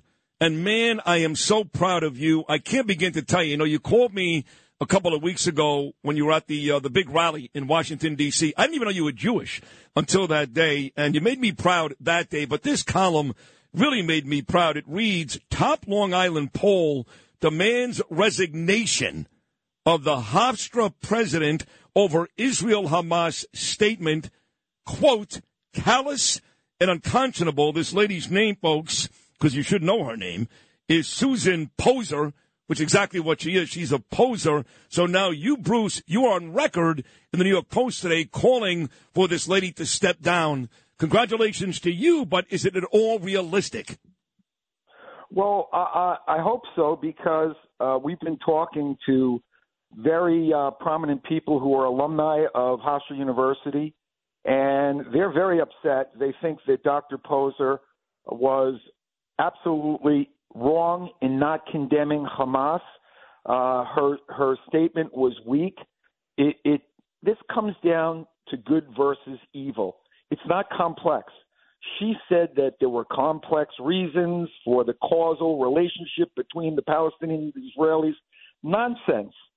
This was an attack on innocent people. They murdered babies. They put babies in ovens. They kidnapped children. They raped women in front of their family. This is the kind of savages they were, and to try and draw some moral equivalency with contested territorial rights between Israel and Palestine, to me, is disgraceful. Well, I couldn't say it better, Bruce, but just from a, I guess from a practical standpoint, is getting maybe the wealthy and influential Hofstra alma mater, getting them together and getting rid of this lady, will that do the job? I mean, I'm just asking what really has to be done to make sure she's out, because what she said was grotesque. Yeah, well, what has to be done is there has to be a groundswell of support to make Hofstra the type of university that it's been in the past. Hofstra University has been on a steady decline under Dr. Poser, and it's a great institution with great students, and basically they need better. It's all part of what's going on across the country. It's not just here, where you have this woke philosophy, this anti-American philosophy. And, you know, I'm a proud American. You know, you said that I was Jewish. I am a proud Jew, but I'm a proud American. And this is anti-American. When you go to the Israel rally and you see 300,000 people singing the national anthem and waving American flags, and then when you go to one of these Palestinian protests, they're stomping and spitting and ripping up and burning American flags, you know, there's a vast difference. And I love this country, and I think that it starts with our universities. We've let them get too woke. We've let them espouse a philosophy that's anti-American. Everything about America to those very far-left professors is wrong. There's nothing right about America. That's what they teach. That's what they indoctrinate our children with, and it's completely wrong. And it's about time we as parents, we as the tuition payers, stand up and say enough is enough. We're not going to take this anymore. Well, maybe you guys should show up at this ridiculous Vigil for Peace rally that this Dr. Poser wants to put together and wave, not you necessarily, but Long Island residents, wave your Israeli flags. I mean, maybe just start right there. How about that? This Vigil for Peace she wants to put on. Yeah, you know, first of all, there can be no peace until Hamas is destroyed. They're a terrorist organization. They're no different than ISIS or Al-Qaeda. They're actually more vicious. And they need to be destroyed. That needs to be job number one. And if she doesn't understand that, and she doesn't understand that they are pure evil, then what a poor lesson she is teaching the students of Hofstra University. Yeah. I wonder, I just got a message from a lady named Kim, who's pretty active on my Instagram. Nice lady. She says, I'm an alum of Hofstra. They're not getting a nickel with Poser as its president. And I saw, forget who it was, maybe Tulsi Gabbard. I saw somebody on a Fox News piece over the weekend. And they said that as long as Jewish people stop giving money to these universities in big ways, that it, A, may reduce some of these pro-Palestinian rallies at these schools, and B, maybe aid in getting rid of horrible faculty or even deans like Dr. Poser here. Do you agree that we need to start right there, that if you're a Jewish person giving money to a university that's having these issues, you need to stop right now? I think it needs to stop from Jewish contributors, but more importantly, common sense Americans need to stop. Because as I said, this is anti-American as much as it is anti-Israel. Right, but this will hurt Israel you. But this will hurt you. America is the main course. I get it, but this will hurt you because Hofstra is one of your beloved schools in the county you're the executive for. What I'm trying to say, Bruce, is that if you're on board with me and you agree that folks, Jewish and non-Jewish, should stop giving money to these universities, you're willing, to a certain extent, to take it on the chin at your own big-time school to prove a larger point, yes? Well, absolutely, because I think what we're doing is we're fighting for the soul of America. We need to get back to American values and teach American history and teach it in a way where, yeah, we talk about the good, the bad, and the ugly, but not that everything that America does is bad. Not trying to indoctrinate people to weaken America. Not trying to indoctrinate people that they have some sense of privilege or right, that they don't have to work, that everything can be given to them for free. This country was founded on hard work and good moral values, and I think that we need to get back to that. Agreed. In the last 60 seconds, this is Nassau County Executive Bruce Blakeman, who I predict will have a huge position. Not that this is small, by the way. Nassau County is bigger than about 45 states. But I believe that the future is so bright for this guy. Who knows what he can do? Bruce, today it looks like they're going to expel George Santos. You've been at the very front of that. You, Peter King, Joe Cairo, the folks out there like Anthony D'Esposito, who I love desperately. All you folks on Long Island have made it your business to make sure Santos is out. And it looks like today may be that day. Your thoughts on that?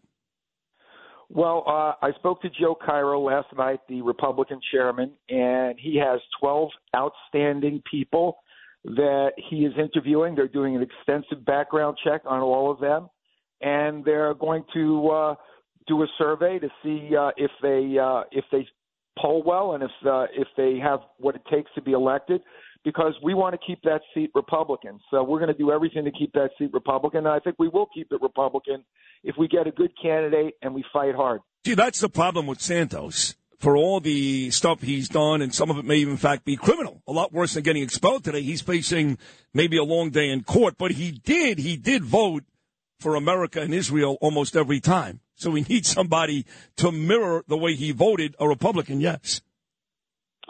No, absolutely. We need a Republican in that seat. We need to keep the House Republican. We need to keep the majority, because right now all we have is the House to hold back even more crazy spending, inflation that's off the charts, a weak defense. We're down 60,000 soldiers in the Army.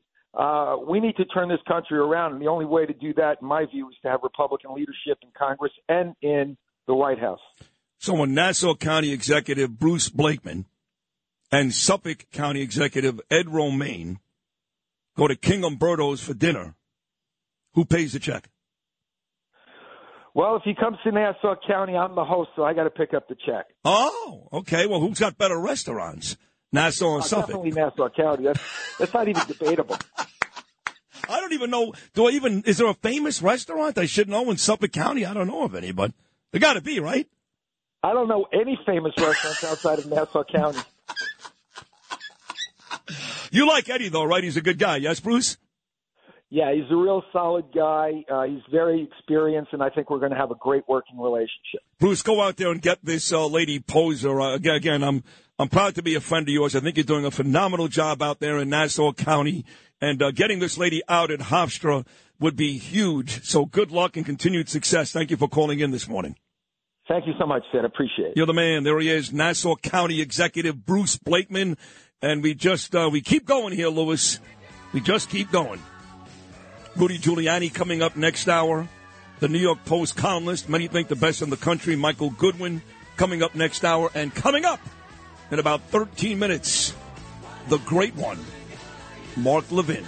Keep it right here. You let your mind out somewhere down the road. Don't bring me down. No, no, no, no, no. I'll tell you once more before I get off the floor. Don't bring me down. You're always talking about your crazy nights. One of these days you're gonna get it right. Don't bring me down. No, no, no, no, no. I'll tell you once more before I get off the floor. Don't bring me down. This is Sid and Friends in the Morning. Entertaining and informative. Oh, you're my best friend. 77 WABC.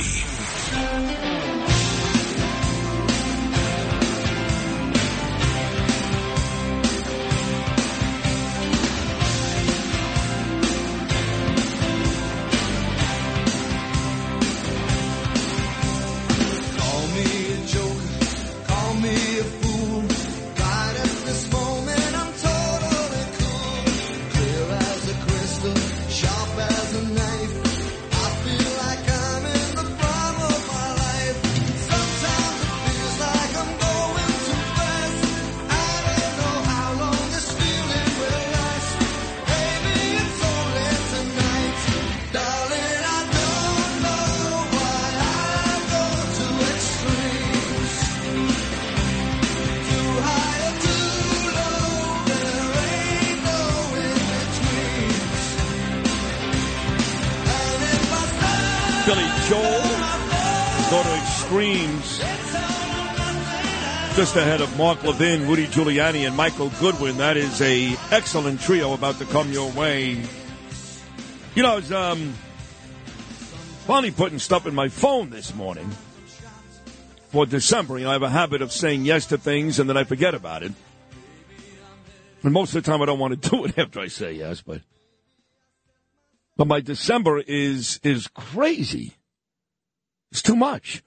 You know, I have 3 events on one night, December the 13th. Well, there's no way you're going to be able to make that work. No. That is Gabriel's first basketball game. He had his first practice yesterday. I'm so proud of my son, I can't begin to tell you. In fact, today is Giving Tuesday. You know what that means, Justin? Yeah, because you made me educate myself on it this morning. Right. Well, I want you to be selfish. Okay. You know, we have no problem take, but every now and then we got to give, you know. Yeah, that's the whole point of Giving Tuesday, right? So I want to do is I want to give some lucky people a chance to watch this show live, which is very exciting. Have a chance to meet all you tards. Wow, what do the losers get? Judy did there? I got it. This is And then, the thing you're going to agree to and then not want to. Well, this is on behalf of our charity, Dyspraxia DCD America. So. Let's put this in the phone. On Write that down. December Yeah. 13th. We're No, not on December 13th, you tard. Oh, tard too. Today is Giving Tuesday. I made that mention, but I was talking about Gabriel, and of course, the charity we started, Danielle and I, was inspired by my son who was diagnosed with dyspraxia. But I'm so proud of him because he wasn't supposed to do any of this, let alone try out for the JV basketball team and have a game coming up. Well, that's in New Jersey, December the 13th. Also on that night, our dear friend James Orsini, probably the top oncologist in the state of Jersey. You know my buddy Jimmy. Every year he takes Danielle and I to a wonderful restaurant in Manhattan, and then we go to a concert with him and Stephen Van Zandt and a host of others. A couple of years ago, we saw Sebastian Maniscalco live. Last year, maybe 2 years ago, we saw Bocelli and had a chance to go backstage, but it's got Bocelli tickets again. and he's invited us on the 13th. And then the coup de grace, well, right now I'm leaning towards going and will go, is the huge honor that John and Margot Katsimatidis and Rabbi Buttman bestow on me every year, and that's lighting the largest menorah in the world outside the Plaza Hotel on Fifth Avenue. That's also December the 13th. So I got Gabe's basketball game, Bocelli, and the menorah. Now I'm going to pick the menorah. Well, what's the order? Are they different times? No, they're not even different times. Okay, good luck. But I'm just trying to point out that almost every night in December I've got at least one, if not two things I've been invited to. Okay, the 14th. What do you got? 14th, believe it or not, I have to go to Woodbridge, New Jersey the next night. I swear to God. And I'm making an appearance at a jewelry outlet. It's me, Ernie Anastas, and Frank Morano. What? No. I swear to God. At that night? 14th. The 14th. What are you doing?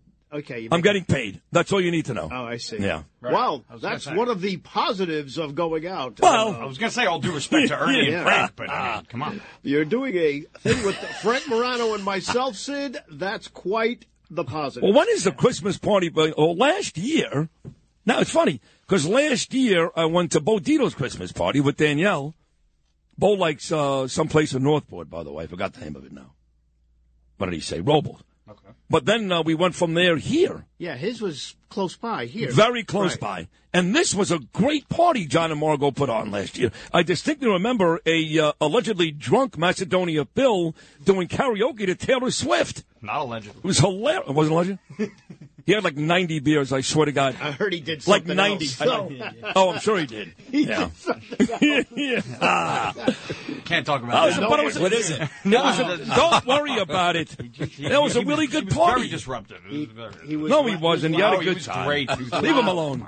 Leave Phil alone. Everybody was great. We love Phil. So are we doing it again this year? Is there a party this year? I would imagine we're doing it again this year. Why isn't the NBA on right now?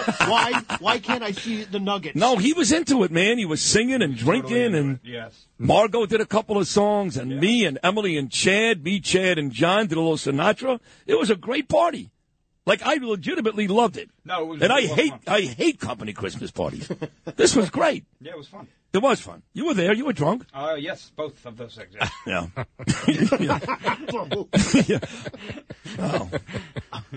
And then I've got, now, Idala invited me on the 6th of the 7th to Rayo's, Tuesday night, not Thursday night.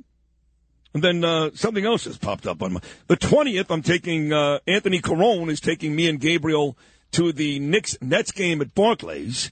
Christmas Day, the 25th, me and Gabe, thanks to Dr. Mark Siegel, are going to watch the Knicks and Bucks at Madison Square Garden. I got a lot going on, right? Yeah, that's quite a Christmas right there. That is, I know. Yeah. Wow. Yeah. Okay, good luck. Yeah. But, hey, Justin, I need you to figure out a way to make this for Giving Tuesday again. I want to get a couple of folks. People ask me all the time, can I come watch your show? All the time. Like who? So, the strange people. I don't mean strange like you. I mean strangers, I should say. Okay. Strangers like up on the street? Yeah, like on the street. Like, hey, man, I would love to come watch you one day. Kind of like when Tony Manero walked off the dance floor, you know. So, like, sit here, right here. Yeah, right here. All day. All right here, right now. And you would welcome that. Welcome them in, that's right. I'm sure you would love that. No idea where I'm sure the day from. will come around and you'll be beaming. You won't be able to wait for it. Alec, would you just take this guy into another room? You'd be so excited. I don't even know. I don't know who he is. I don't know where I met This is unbelievable. Only you bastards can ruin Giving Tuesday. You're talking about people on the street. You don't know where they're from. You don't know what. No, they have not been vetted. That's right. You can blame Eric Adams. Okay. Blame Eric Adams. Okay. If they walk in with a kafir, they can't stay. All right. Anyway, coming up next, talking about giving. Must be Jewish. That's right. No Palestinians. You've got your standards. Right? Mark Levin is coming up next. 77 WABC. This is Sid and Friends in the Morning. No, I get by with a little help from my friends.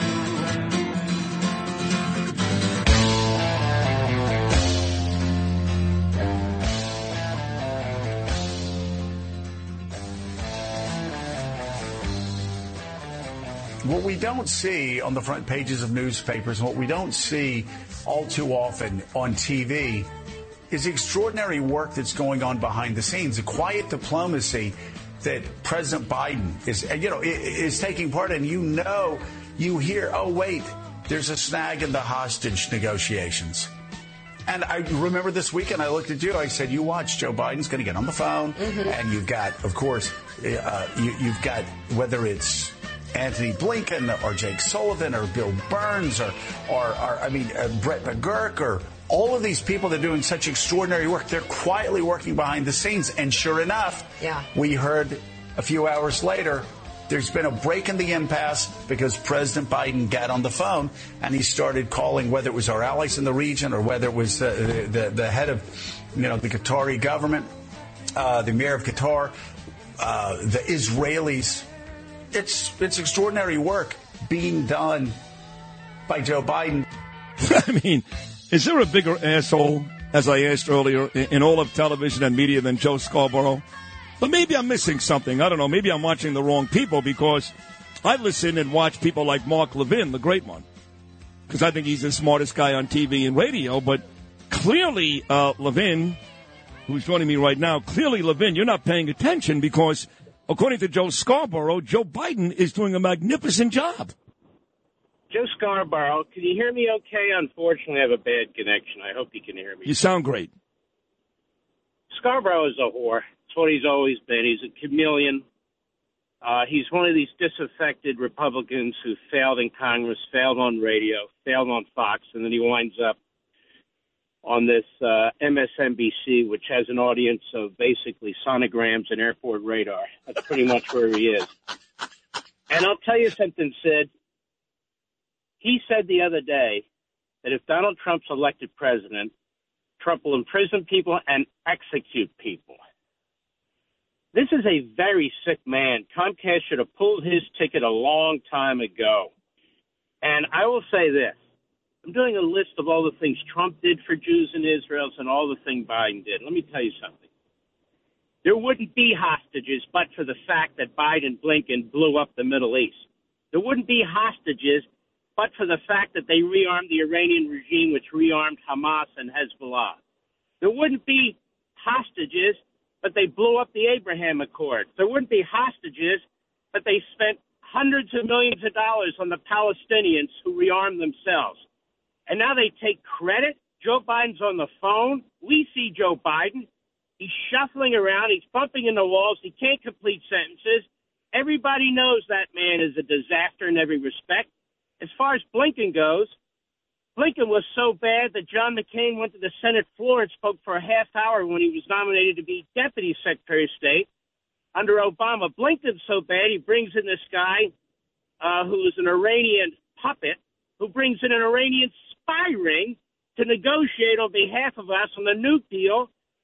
Blinken is so bad that he's now working with the Arab countries, the Muslim countries, and the weak European countries to get Israel to give up 1/3 of its land, Judea and Samaria, to the PLO, the Arafat-founded PLO. So the absolute outcome of this will be that the Israelis fight and die for their defense, and the Palestinians get a new country. Now, let me ask you something, Sid. What's this new country going to look like? Will they have an air force? Will they have missiles? Who's going to stop them? Now, Biden is betraying Israel. He's betraying the Jews at home. He meets secretly with these radical Muslim groups, tells them he's sorry he's been using Hamas's statistics. You've got the Democrat Party that has a huge anti-Semitic element within it, and that includes at the White House and the State Department, at DHS, and elsewhere. All these university professors, all these university students are Democrats. They're going to vote Democrat. You've got Soros and his front groups supporting these violent rioters in the United States. And so I don't want to hear that Joe Biden is good with Israel. I don't want to hear that, but for Joe Biden, the hostages would be out.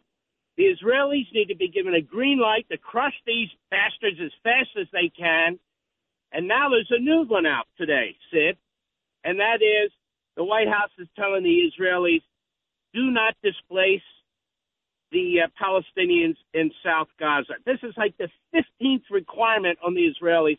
They don't want them to win. They want to turn all this back over to the Palestinians. They want to give the Palestinians more land, and then they want to pretend that they're the saviors. It makes me sick to my stomach, and Joe Scarborough is a complete thug. Boy, that was brilliant, Mark Levin. This is why you are the great one, and you laid it out perfectly, and you're right. Biden has betrayed America. Let me remind folks, he once again mentioned two-state solution just 2 days ago. Two-state solution. Hey, moron, we've clearly tried that, right? And what do we end up with? Dead babies in ovens and our daughters being raped, you lowlife. But let me get to the Hamas situation. I had a young activist in here yesterday, Mark. Her name is Lizzie Savetsky, and she's widely known as about as pro-Israel as it gets. And I asked her a question that many people were uncomfortable with, but I'm okay with the question. And that is this. Would you rather get the hostages home or destroy Hamas? Now, she's a mother of 3, and she's like, I'm a mom, and all those kids are my kids, and all the Jewish hostages are my kids. She gave a perfect answer for the radio. But I thought that was a very, very fair question, because the longer we do this, 10 more today, 10 more tomorrow, 10 more in a week, Hamas gets exactly what they want, and I'm not okay with that. Am I being insensitive? No, I happen to agree with you 100%. Let me put it to you a little differently. If Israel doesn't defeat Hamas now, it never will. And what does that mean? That means atrocities as far as the eyes can see. That means more hostages as far as the eyes can see. That means Iran is empowered. Hezbollah is empowered. And that means the failed Biden policy, failed in Afghanistan, failed with Ukraine, failed in every respect on the border, in the economy, will take hold. And Israel's very existence will be threatened. So the Israelis need to defeat these terrorists, these Nazis, as fast as they can, because Biden is stabbing them in the back. Blinken's stabbing in the back. They do not want them to win, because if they win, then they view their problem as the Israelis and Netanyahu, which they have a campaign to try and ruin him, and all these other things. The Biden administration wants to rejigger the Middle East. And Hamas is playing. You know why they haven't released many American hostages? They're going to save them for near the end, because they're playing Biden for the fool that he is. And so they'll drag it out another day, another 5 days, another week. You heard Biden say, as long as we keep getting hostages, it's Iran calling the shots. He paid Iran $6 billion for hostages. Obama paid Iran God knows how much for hostages. They got it. They understand what they're doing. Our problem is we have this buffoon, we have this ideologue in this Blinken, we have a corrupt media that sides with Hamas, we have guys that have their heads so far up Biden's ass like Scarborough that no matter what he does, they're going to defend. But I want your listeners to understand, Biden today is betraying Israel. He's betraying them. I don't care what the leadership of Israel has to say. You and I call him as we see him. That's what's going on. And domestically, he's betraying the Jews in this country with a secret meeting with Muslims and apologizing to them. For Joe Biden is a nasty street politician. And what he sees is the Palestinian, Arab, Muslim population in the United States is increasing significantly. The Jewish population is not. He wants to win Michigan. He wants to win these other states. And so for Biden, the chameleon, he'll be, for instance, when he comes to the Senate, he's an anti-black racist. Now he's an equity, sort of embracing the Bernie Sanders Marxist stuff. He will do whatever he has to do. And as of right now, did you hear them, Sid? All the Democrats are talking about we now need to condition any aid to Israel, military aid, on conditions. So in other words, either the Jewish state complies with the Biden administration's mandates or they're not going to get any money. Do they do this to any other country? Iran's getting $70 billion a year because he won't enforce the sanctions. Israel gets $3.8 billion, none of which leaves the United States, all of which is put on a credit line at the Pentagon to buy weapons from American corporations to send to Israel. Iran is getting $70 billion. They're funding the Chinese. They're funding the Russians. They're funding the Hutus. They're funding the Yabba Dabba Doos and every other terrorist organization out there. And it's Israel that they're putting the screws to. I mean, it's sickening. I think the only thing more sickening than everything you just laid out, Mark Levin, the great one, of course, Mark is on 6 p.m. every weeknight on this station and is the best listen there is. I would say more sickening, Mark, the amount of Jews, you're a Jewish man, I'm a Jewish man, living in America, Jewish people, that are not only okay, but say the same thing about Joe Biden that Joe Scarborough does. Now, I know the latest polls have our mutual friend Donald Trump ahead. Very, very slim margin, but ahead. That's the good news. 6 out of the last 7 polls have Trump winning the presidency today.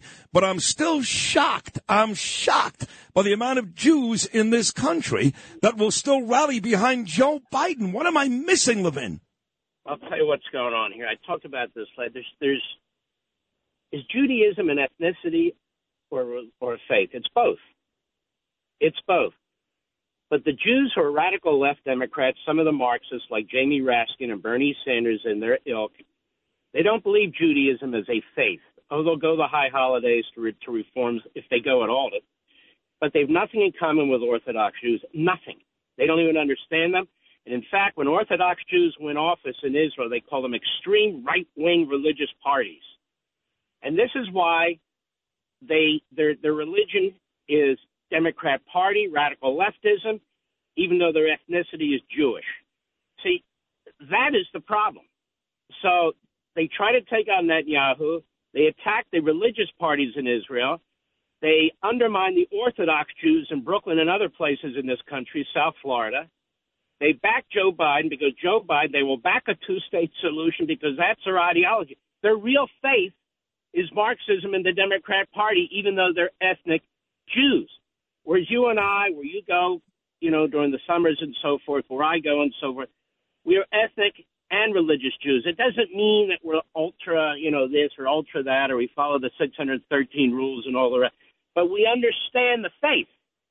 These people detest their own faith because they view themselves as Democrats and leftists first. That is their faith. That is Marxism. And so I saw a report on a cable show the other day where Bernie Sanders says we need to have all these conditions on Israel before they get another penny of military support. Two-state solution, and then on and on and on. And then the reporter says, and he says that as a Jew. And so the what I call self-hating Jews are the worst enemy that Israel has. So yes. I agree with you 100%.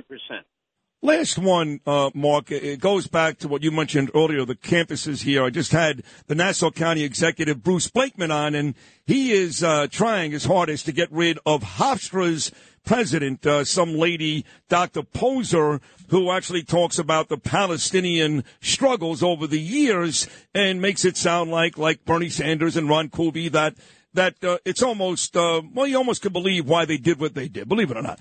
And we've seen this in so many schools across the country, all these rallies, obviously. I can't even watch ESPN College Game Day anymore, Mark, on a Saturday morning leading up to college football because I'm not sure if these kids are rooting for Michigan to beat Iowa in the morning and then wearing cup ears in the afternoon. They will make me sick, I swear to God. So where are we with this? Is it as simple as if Jewish people, not even Jewish people, if big donors stop donating money, will the message get clear then, or is it more than that? It's more than that. We have a huge problem in this country. The universities and colleges have been devoured by really Stalinists and Islamists. You have this whole tenure system set up, which is a protection racket for these radical Marxist Islamist professors. It's incestuous because they hire each other. The faculty and the administration hires these people. They decide who's admitted. There is no free speech or academic freedom on any of these campuses. This is the birthplace of terrorism in America. We have student visas that are not being monitored. So we have a lot of people coming out of the Middle East, including countries where they preach hatred to America and hatred to Jews. People are overstaying their student visas when they're here. Nobody's going through that because we have open borders. We don't know who's coming here. Our media is filled with these reprobates who come out of these colleges, the Jake Tappers and others. MSNBC is the worst of the worst. And they bring these people in. One of them worked for Al Jazeera, and he is a Israel hater from beginning to end. Comcast owns MSNBC. Comcast owns NBC. So from the media, the whole culture has been devoured. So it's going to take somebody like a Donald Trump to unravel this, to take their time. And that's why they're calling the man who was the greatest friend of Israel and the Jews in the history of Israel, and in my lifetime, Hitler. In fact, last week they said he's worse than Hitler. Yep. Can you imagine that? Yep. Yeah, I know. Worse than Hitler? Yeah. And if he were to run for prime minister, which you don't really do, but if he were to run for prime minister in Israel, he'd win by a landslide. That's the difference, what I'm talking about, between the self-haters and those who believe in their faith. And this is a huge problem in this country, and we have to begin to unravel it step by step. There are ways to do it. But if Biden's reelected, and if the Democrats are – look at Schumer. What a complete schmuck this guy is. What a complete schmuck this guy is. Everybody, look at this, the Jewish leader of the Democrats, and they said, how so? He didn't fight the Iran deal. He said he was opposed to it. Behind the scenes, he's working for it with Obama, trying to take out Netanyahu.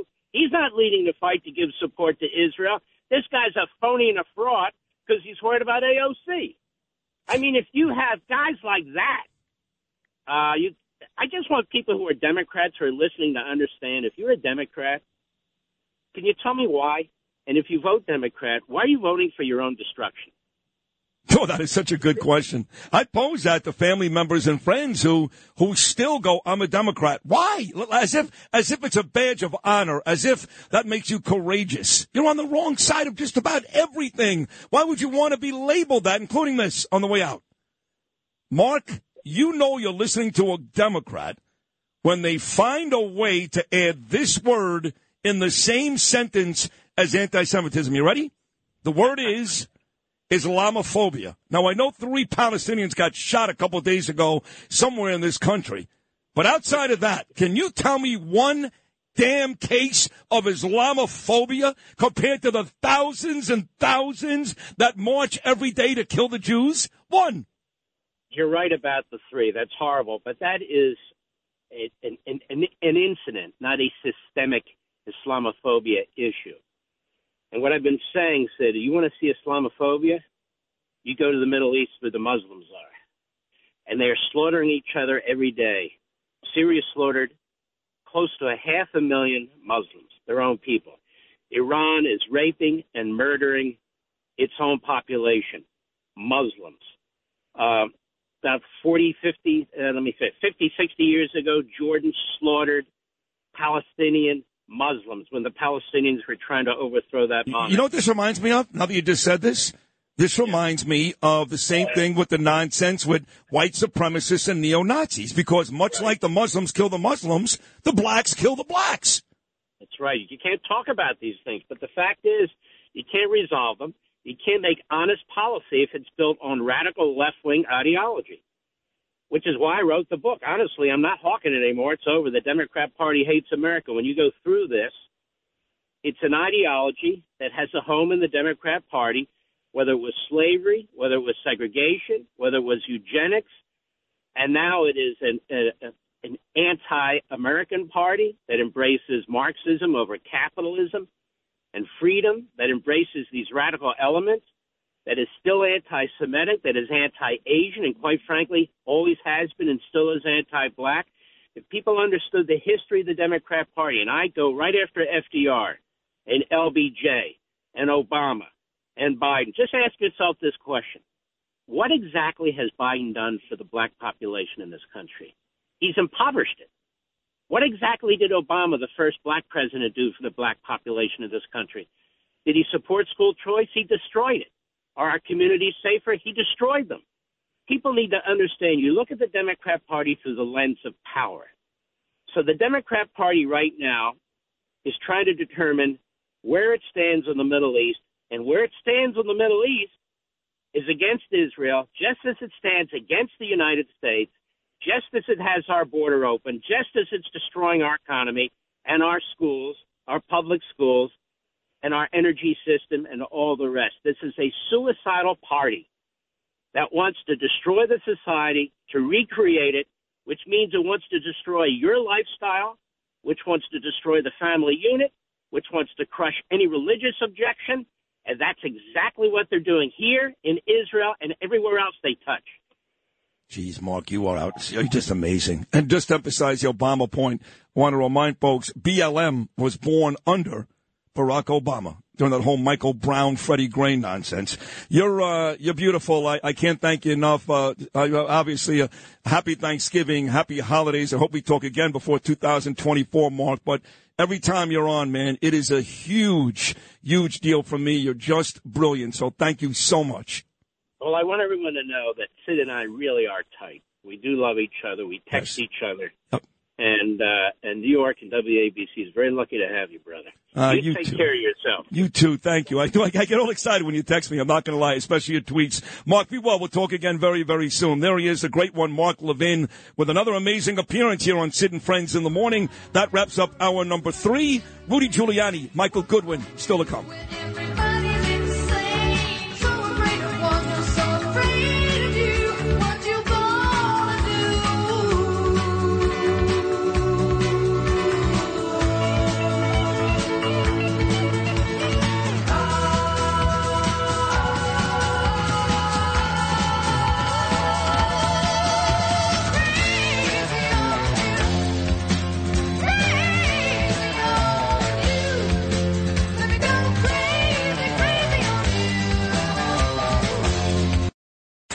Entertaining and informative. This is Sid and Friends in the Morning. 77 WABC.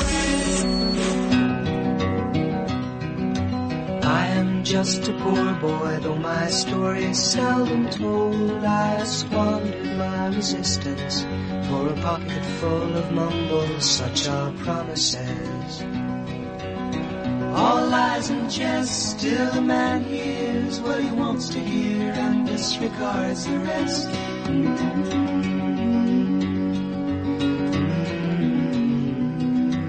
Vicky Palladino, as we speak, on Fox News, talking about this Hillcrest school. I guess that's her part of Queens. I don't know. Saying Jewish teachers say they don't feel safe at school. Of course they don't. Or the students. I love Vicky Palladino. You like Vicky Palladino, Louis? Yes. I was just about to look up if that actually is her. It's got to be. I mean, she's on Fox News. It's got to be. We all love her. And we're happy she won her election, city council. Justin Brannan, who won, we're not happy about that, is now talking about challenging our friend Nicole Maliotakis in Congress. They're about to redistrict again. Which I don't know, is like cheating. I don't get that whole redistricting thing. The Democrats keep changing all these things to try to win races. And now otherwise good people like Nicole Maliotakis and Mike Lawler. You know anything about this this redistricting stuff? Know why, in fact, these people keep getting away with this? I'd be the first one to tell you that I don't totally understand it. But, yeah, it's all about sort of making a district either really blue or really red for the rest of history. Right. Yeah. But why are they allowed to do it? Again, I don't totally understand Are you ready to shed your Democrat label yet? Are you there yet? What do you mean? I don't. You make a lot of assumptions about my label, but I don't know that I've ever talked to you about it. You're further to the left than Bernie Sanders. So are you ready? I mean, we've seen examples, though, of Hyken, Tulsi Gabbard, others that I'm not going to mention. They're anecdotal, but they don't want to be, I guess, outed. Are you ready? Will you make it official right here, right now, that you, Noam Layden, being the proud Jew that you are, right? You've had enough of this disgusting party. It's disgusting. I don't know that anybody really wants me to make that proclamation. I do. It'll make me really, really happy. It'll make Mark Levin happy.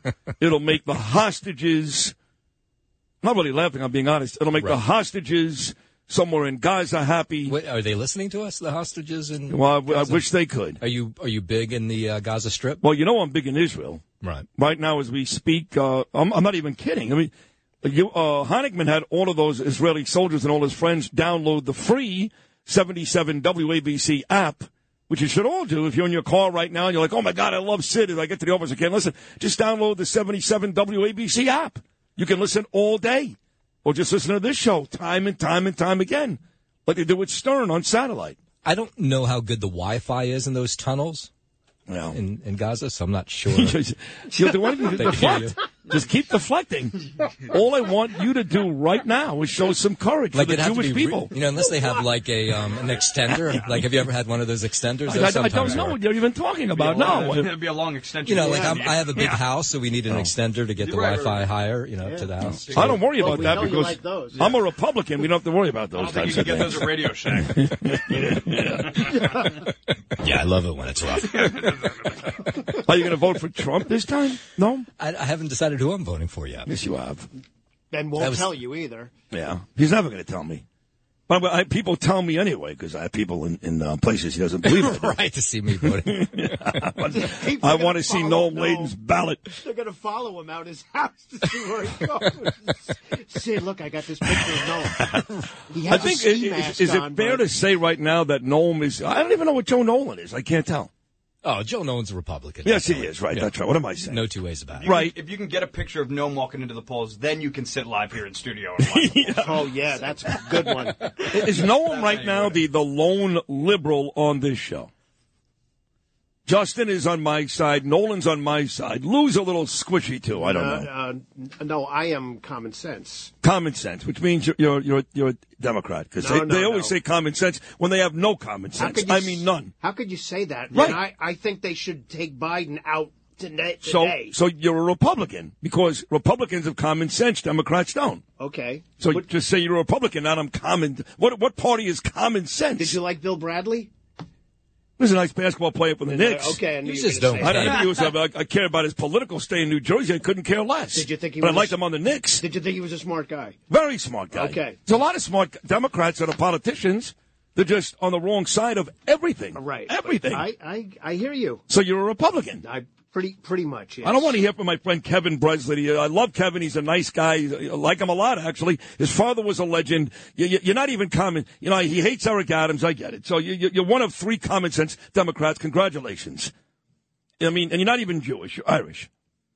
But if you're Jewish or Italian, you cannot be a Democrat. You cannot be. You can't be. Okay. You love your pal Alan Dershowitz, right? Yeah. Okay. He's a moron. I don't care how famous he is, how many awards he wins, how many documentaries they make, how much my wife loves and reveres him. I love and revere him. I think he's a genius. Of course. But he's an idiot. He comes on every time he comes. Do you know that every time Alan Dershowitz comes on, I make him admit how much he dislikes Joe Biden? He does it. And then he still votes for him. Yeah. Yes. Am I right or wrong? Yeah, he's a never Trumper. Never. It's not going to happen. Oh, I wouldn't say that. Of course I would. Which means he's not making much sense in that regard. No, there's no common sense. He's a brilliant man, a great attorney. But when it comes to this, he's got no common sense. Because he can bring up 10 arguments against them and then say, but right. But I'm more concerned about transgender rights than Jews' safety in Brooklyn. Are you nuts? That's what he says. Right? Am I right, Flippin'? He does. Well, tell me about Alan Dershowitz. There's no way if you're a decent person, you can be a Democrat. There's no way. They hate our kids. They hate Jews. They hate blacks. They hate education. They hate police. They hate religion. Stop. Kevin Breslin, stop texting me. Stop. You cannot be a decent person and a Democrat. And if you're calling yourself a common sense Democrat, what you're saying is you're a Republican. Common sense Democrats are called Republicans. Welcome to the party, bitch. If you fall into any of these categories, please come to the studio.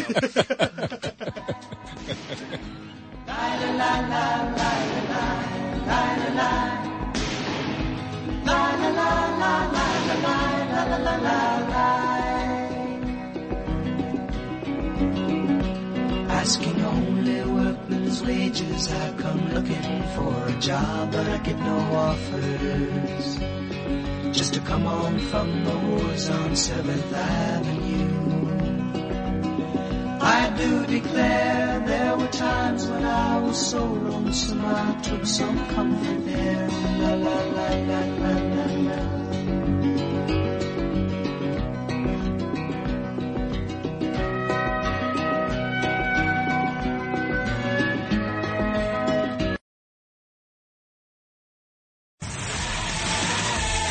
Sid and Friends in the Morning. 77 WABC.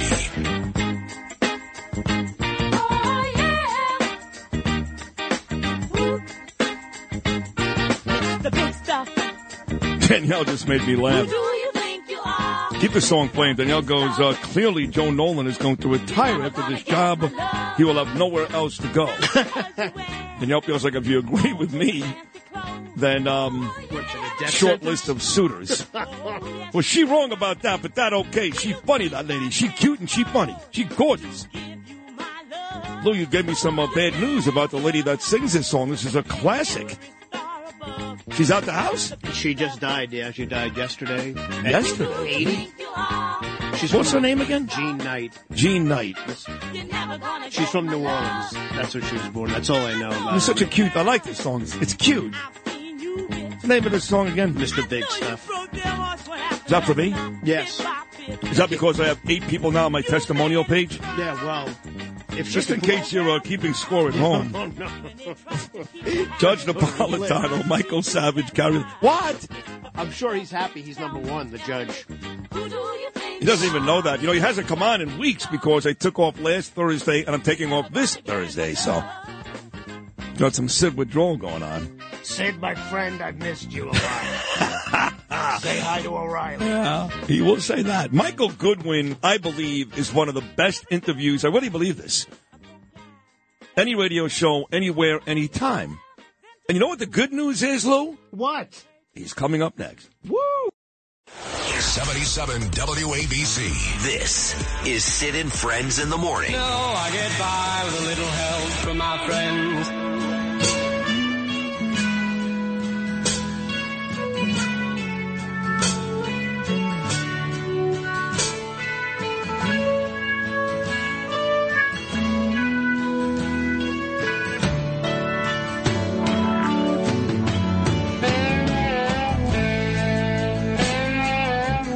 Holiday season, folks. Can you feel it? Come on, baby. December 8th. Not that far away. First day of Hanukkah. Christmas now. Less than a month away. December 25. We always celebrated it the 24th, the Rosenbergs. It's crazy. I'm so pro-Israel, of course. I've become that guy. And I'm all too willing to accept that responsibility, and I love it. But what a lot of these folks don't know, all these new friends of mine that speak to me on Instagram from Israel, is that my parents threw the biggest Christmas Eve party in Brooklyn. 2216 Quentin Road, 250 large. From Santa upstairs to a piano player to a DJ in the basement to chicken rollatini and veal parmesan at 1 o'clock in the morning. There was no Christmas party, not even the Italians, the Goyim, did it like the Rosenbergs. Nobody. But do you feel the holiday spirit? I don't feel it just yet. Maybe it's because the crime, the filth, I don't know. I'm so down on New York these days, these horrible Palestinian rallies. It's not putting me in the mood for Hanukkah and Christmas. Maybe it's just me. Let me ask Michael Goodwin. He, probably the best writer in the country for the New York Post. I don't know, Mike, these pro-Palestinian rallies and all this other nonsense going on in New York City. I don't really feel the Christmas or the holiday spirit yet. Do you? Good morning. Good morning, Sid. No, I think it's the holiday spirit is being crushed by this, reaction to what's going on in Israel and Gaza. I was struck by even the Thanksgiving Day parade that the mutts needed to disrupt that. I mean, it's for children primarily, and a lot of people come to it from out of town, and so they have to put glue on their fingers and glue themselves to the street and disrupt this. I mean, this is all performance art. This is not helpful.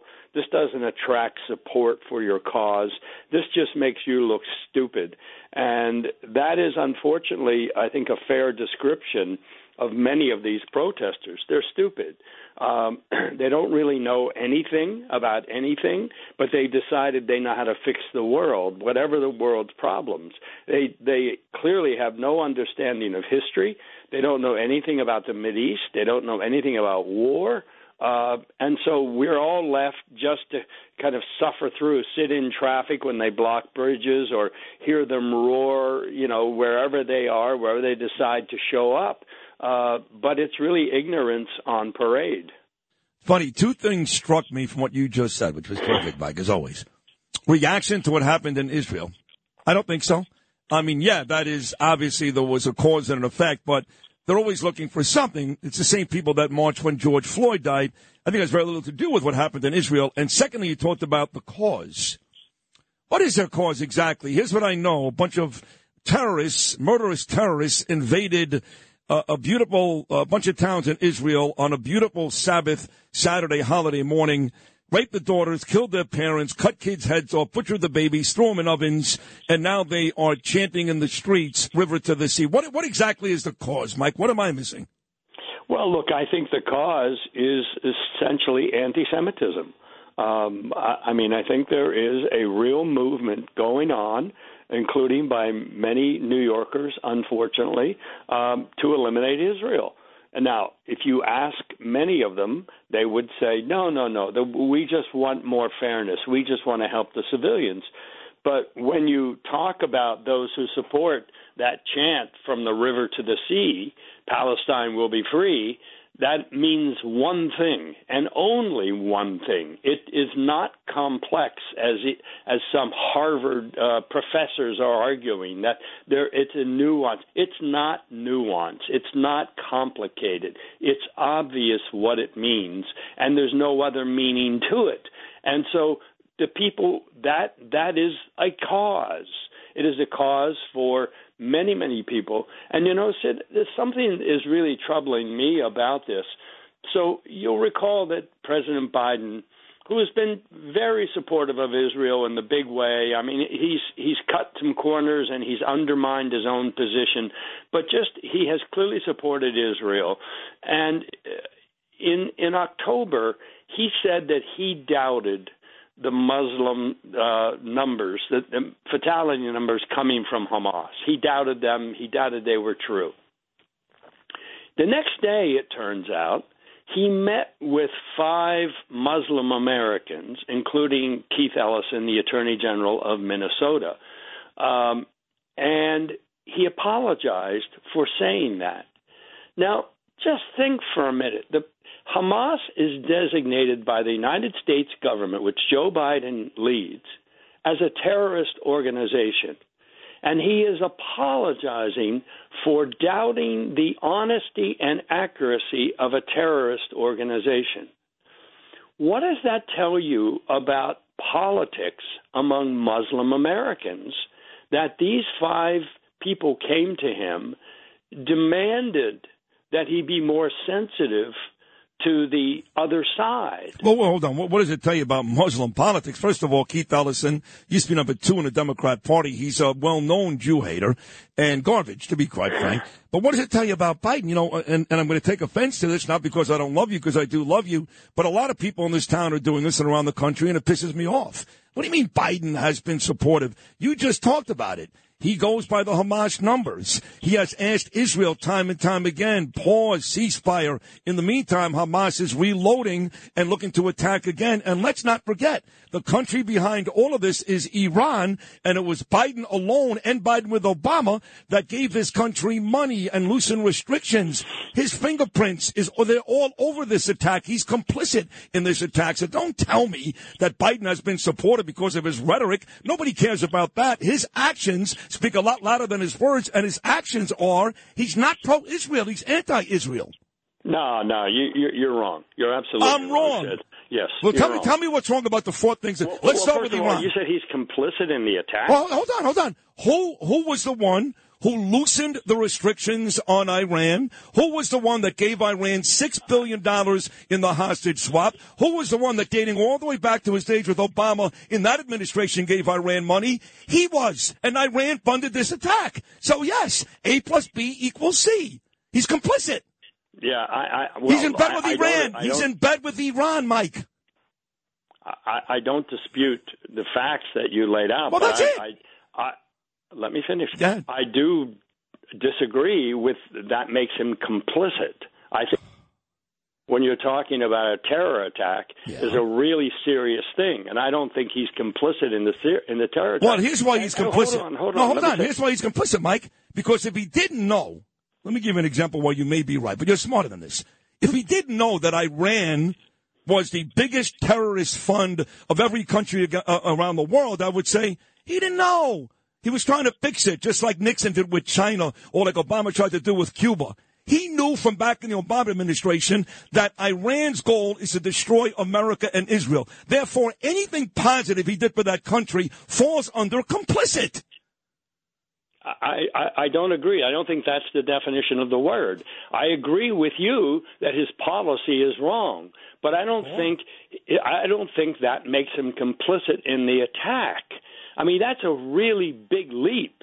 And I don't think A equals B in this. I think it goes too far. You think that funding a country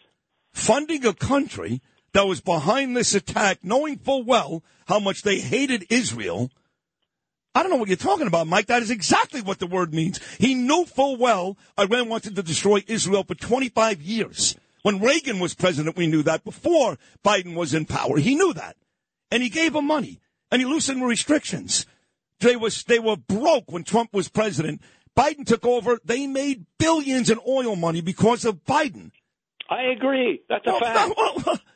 But that is not complicity in a crime or a terror act. Let me make another point, if I could. In terms of Biden's support for Israel, I have written about it, and so I agree with you. He has undercut Israel at the same time. However, the most important thing he did was the use of the carrier strike groups to go to that area. There is widespread belief within Israel that has forestalled Hezbollah and Iran, and that was the purpose of it. It was to make it clear that if they got into the fight, then America would be there for them, for Israel's protection. That was a very important thing. It hasn't been necessary yet because it worked as a deterrent. That's an important part of helping Israel. I agree that his continuing claims of a ceasefire, it goes back to the point I was making about the Muslim vote in America. He has all along, I think, been worried about the youth vote and now the Muslim vote, that the youth vote who have pulled away from him, who are in the streets marching against Israel and therefore for Hamas, he's worried about those votes. The Democrats need the youth vote. So he has sort of tempered and undercut his own positions in many ways. Nonetheless, that carrier strike groups, two of them, they still sit there, and they are still a deterrent force against Iran and Hezbollah. Okay. I couldn't disagree with you more. You're talking about two carrier boats. I've laid out 5 or 6 different things, including what you're talking about. He's more concerned about the Muslim vote than he is people dying. I mean, I don't know how you don't see that this guy, no matter what he says, again, he can say all day long, I love Israel, ceasefires, pauses, word about the Muslim vote, funding Iran. I mean, I don't know what else you need to see that this guy is a major part of the problem, not the solution. And Israel will continue to say nice things about it because they need America. They need the money. They need the support. But I can tell you this, talking to Israelis who live there, Mike, and I have them on every day, anecdotal, but every day on this show, they're not buying Biden's crap. They're not buying it. They know that Trump, he really did care. They're not buying Biden's crap. There always seems to be another agenda behind what Joe Biden does. Above and beyond, he loves Israel because you can't be close with Barack Obama, work side by side with Barack Obama, and tell me you love Israel. It's almost impossible. What can I say, Sid? I don't agree with you. I mean, I think it's more complicated than that. I've spoken to Israelis, too, and they are so grateful about the military aid and the carrier strike forces. You call them a few boats in the Mediterranean? Yeah. Come on, I mean, look, you're free to demonize the guy. I criticize him a lot, but I think you go too far. Okay, fair enough. And of course, indirectly complicit, right? But absolutely complicit. Absolutely complicit. 1,000%. You're never going to change my mind. By the way, what are your thoughts? Mutual. It's mutual, by the way. I know. That's why you're the best writer in the country. Eric Adams, what are your thoughts on him here? Clearly, I blame Biden for just about every foreign policy that's gone awry, and all of them have. Every one of them, all over the world. What about Eric Adams here? How much blame does he get, according to you? On the Israel stuff? No, Israel's been fine. Everything else going on in this city right now. Oh, well, look, I mean, I got an email this morning from his office about, the new effort, to try to work through the national migrant crisis. He expanding the immigration application assistance centers, convenes resettlement working group. And these are resettlement, casework, legal services remain key to city's long-term strategy. I didn't know the city had a long-term strategy. I mean, that's news to me. There's the news. It's this thing that somehow we can manage this system. He still does not say close the damn border. And until you say that, there are pictures, yesterday and today of new migrant trains coming north. Yep. So I don't understand how he thinks he can manage this. Maybe some people will move on. They're trying to help them become more independent so that they can work, and not live in city shelters and things. He is erasing the distinction between legal and illegal immigration. This is what, of course, the Democratic Party at large wants to do, anybody can come here and forget the process, forget the rules. If you come across the border, you're an immigrant. And therefore, we have to take care of you. We will help you. I mean, it is foolish. And you have to think that would-be immigrants around the world who are playing by the rules must feel like fools. Yeah, that is well said. Yep. And go to Mexico and walk across the border, and I'm there. Yep. No, you're right. Well said. Well, listen, you're not going to have this type of conversation with Kilmeade. I can promise you that. But this was great stuff, and I appreciate the back and forth, and I appreciate you every time. You're a great guest and a brilliant writer, and thank you for coming on this morning. Always a pleasure, Sid. Thank you. My pleasure, too. Thank you. And you were complicit in this great show, just so you know. That's Michael Goodwin. We'll come back and wrap things up right after this. Nice job, Mike. Now feel the wind blow outside my door. Meantime, I leave my one.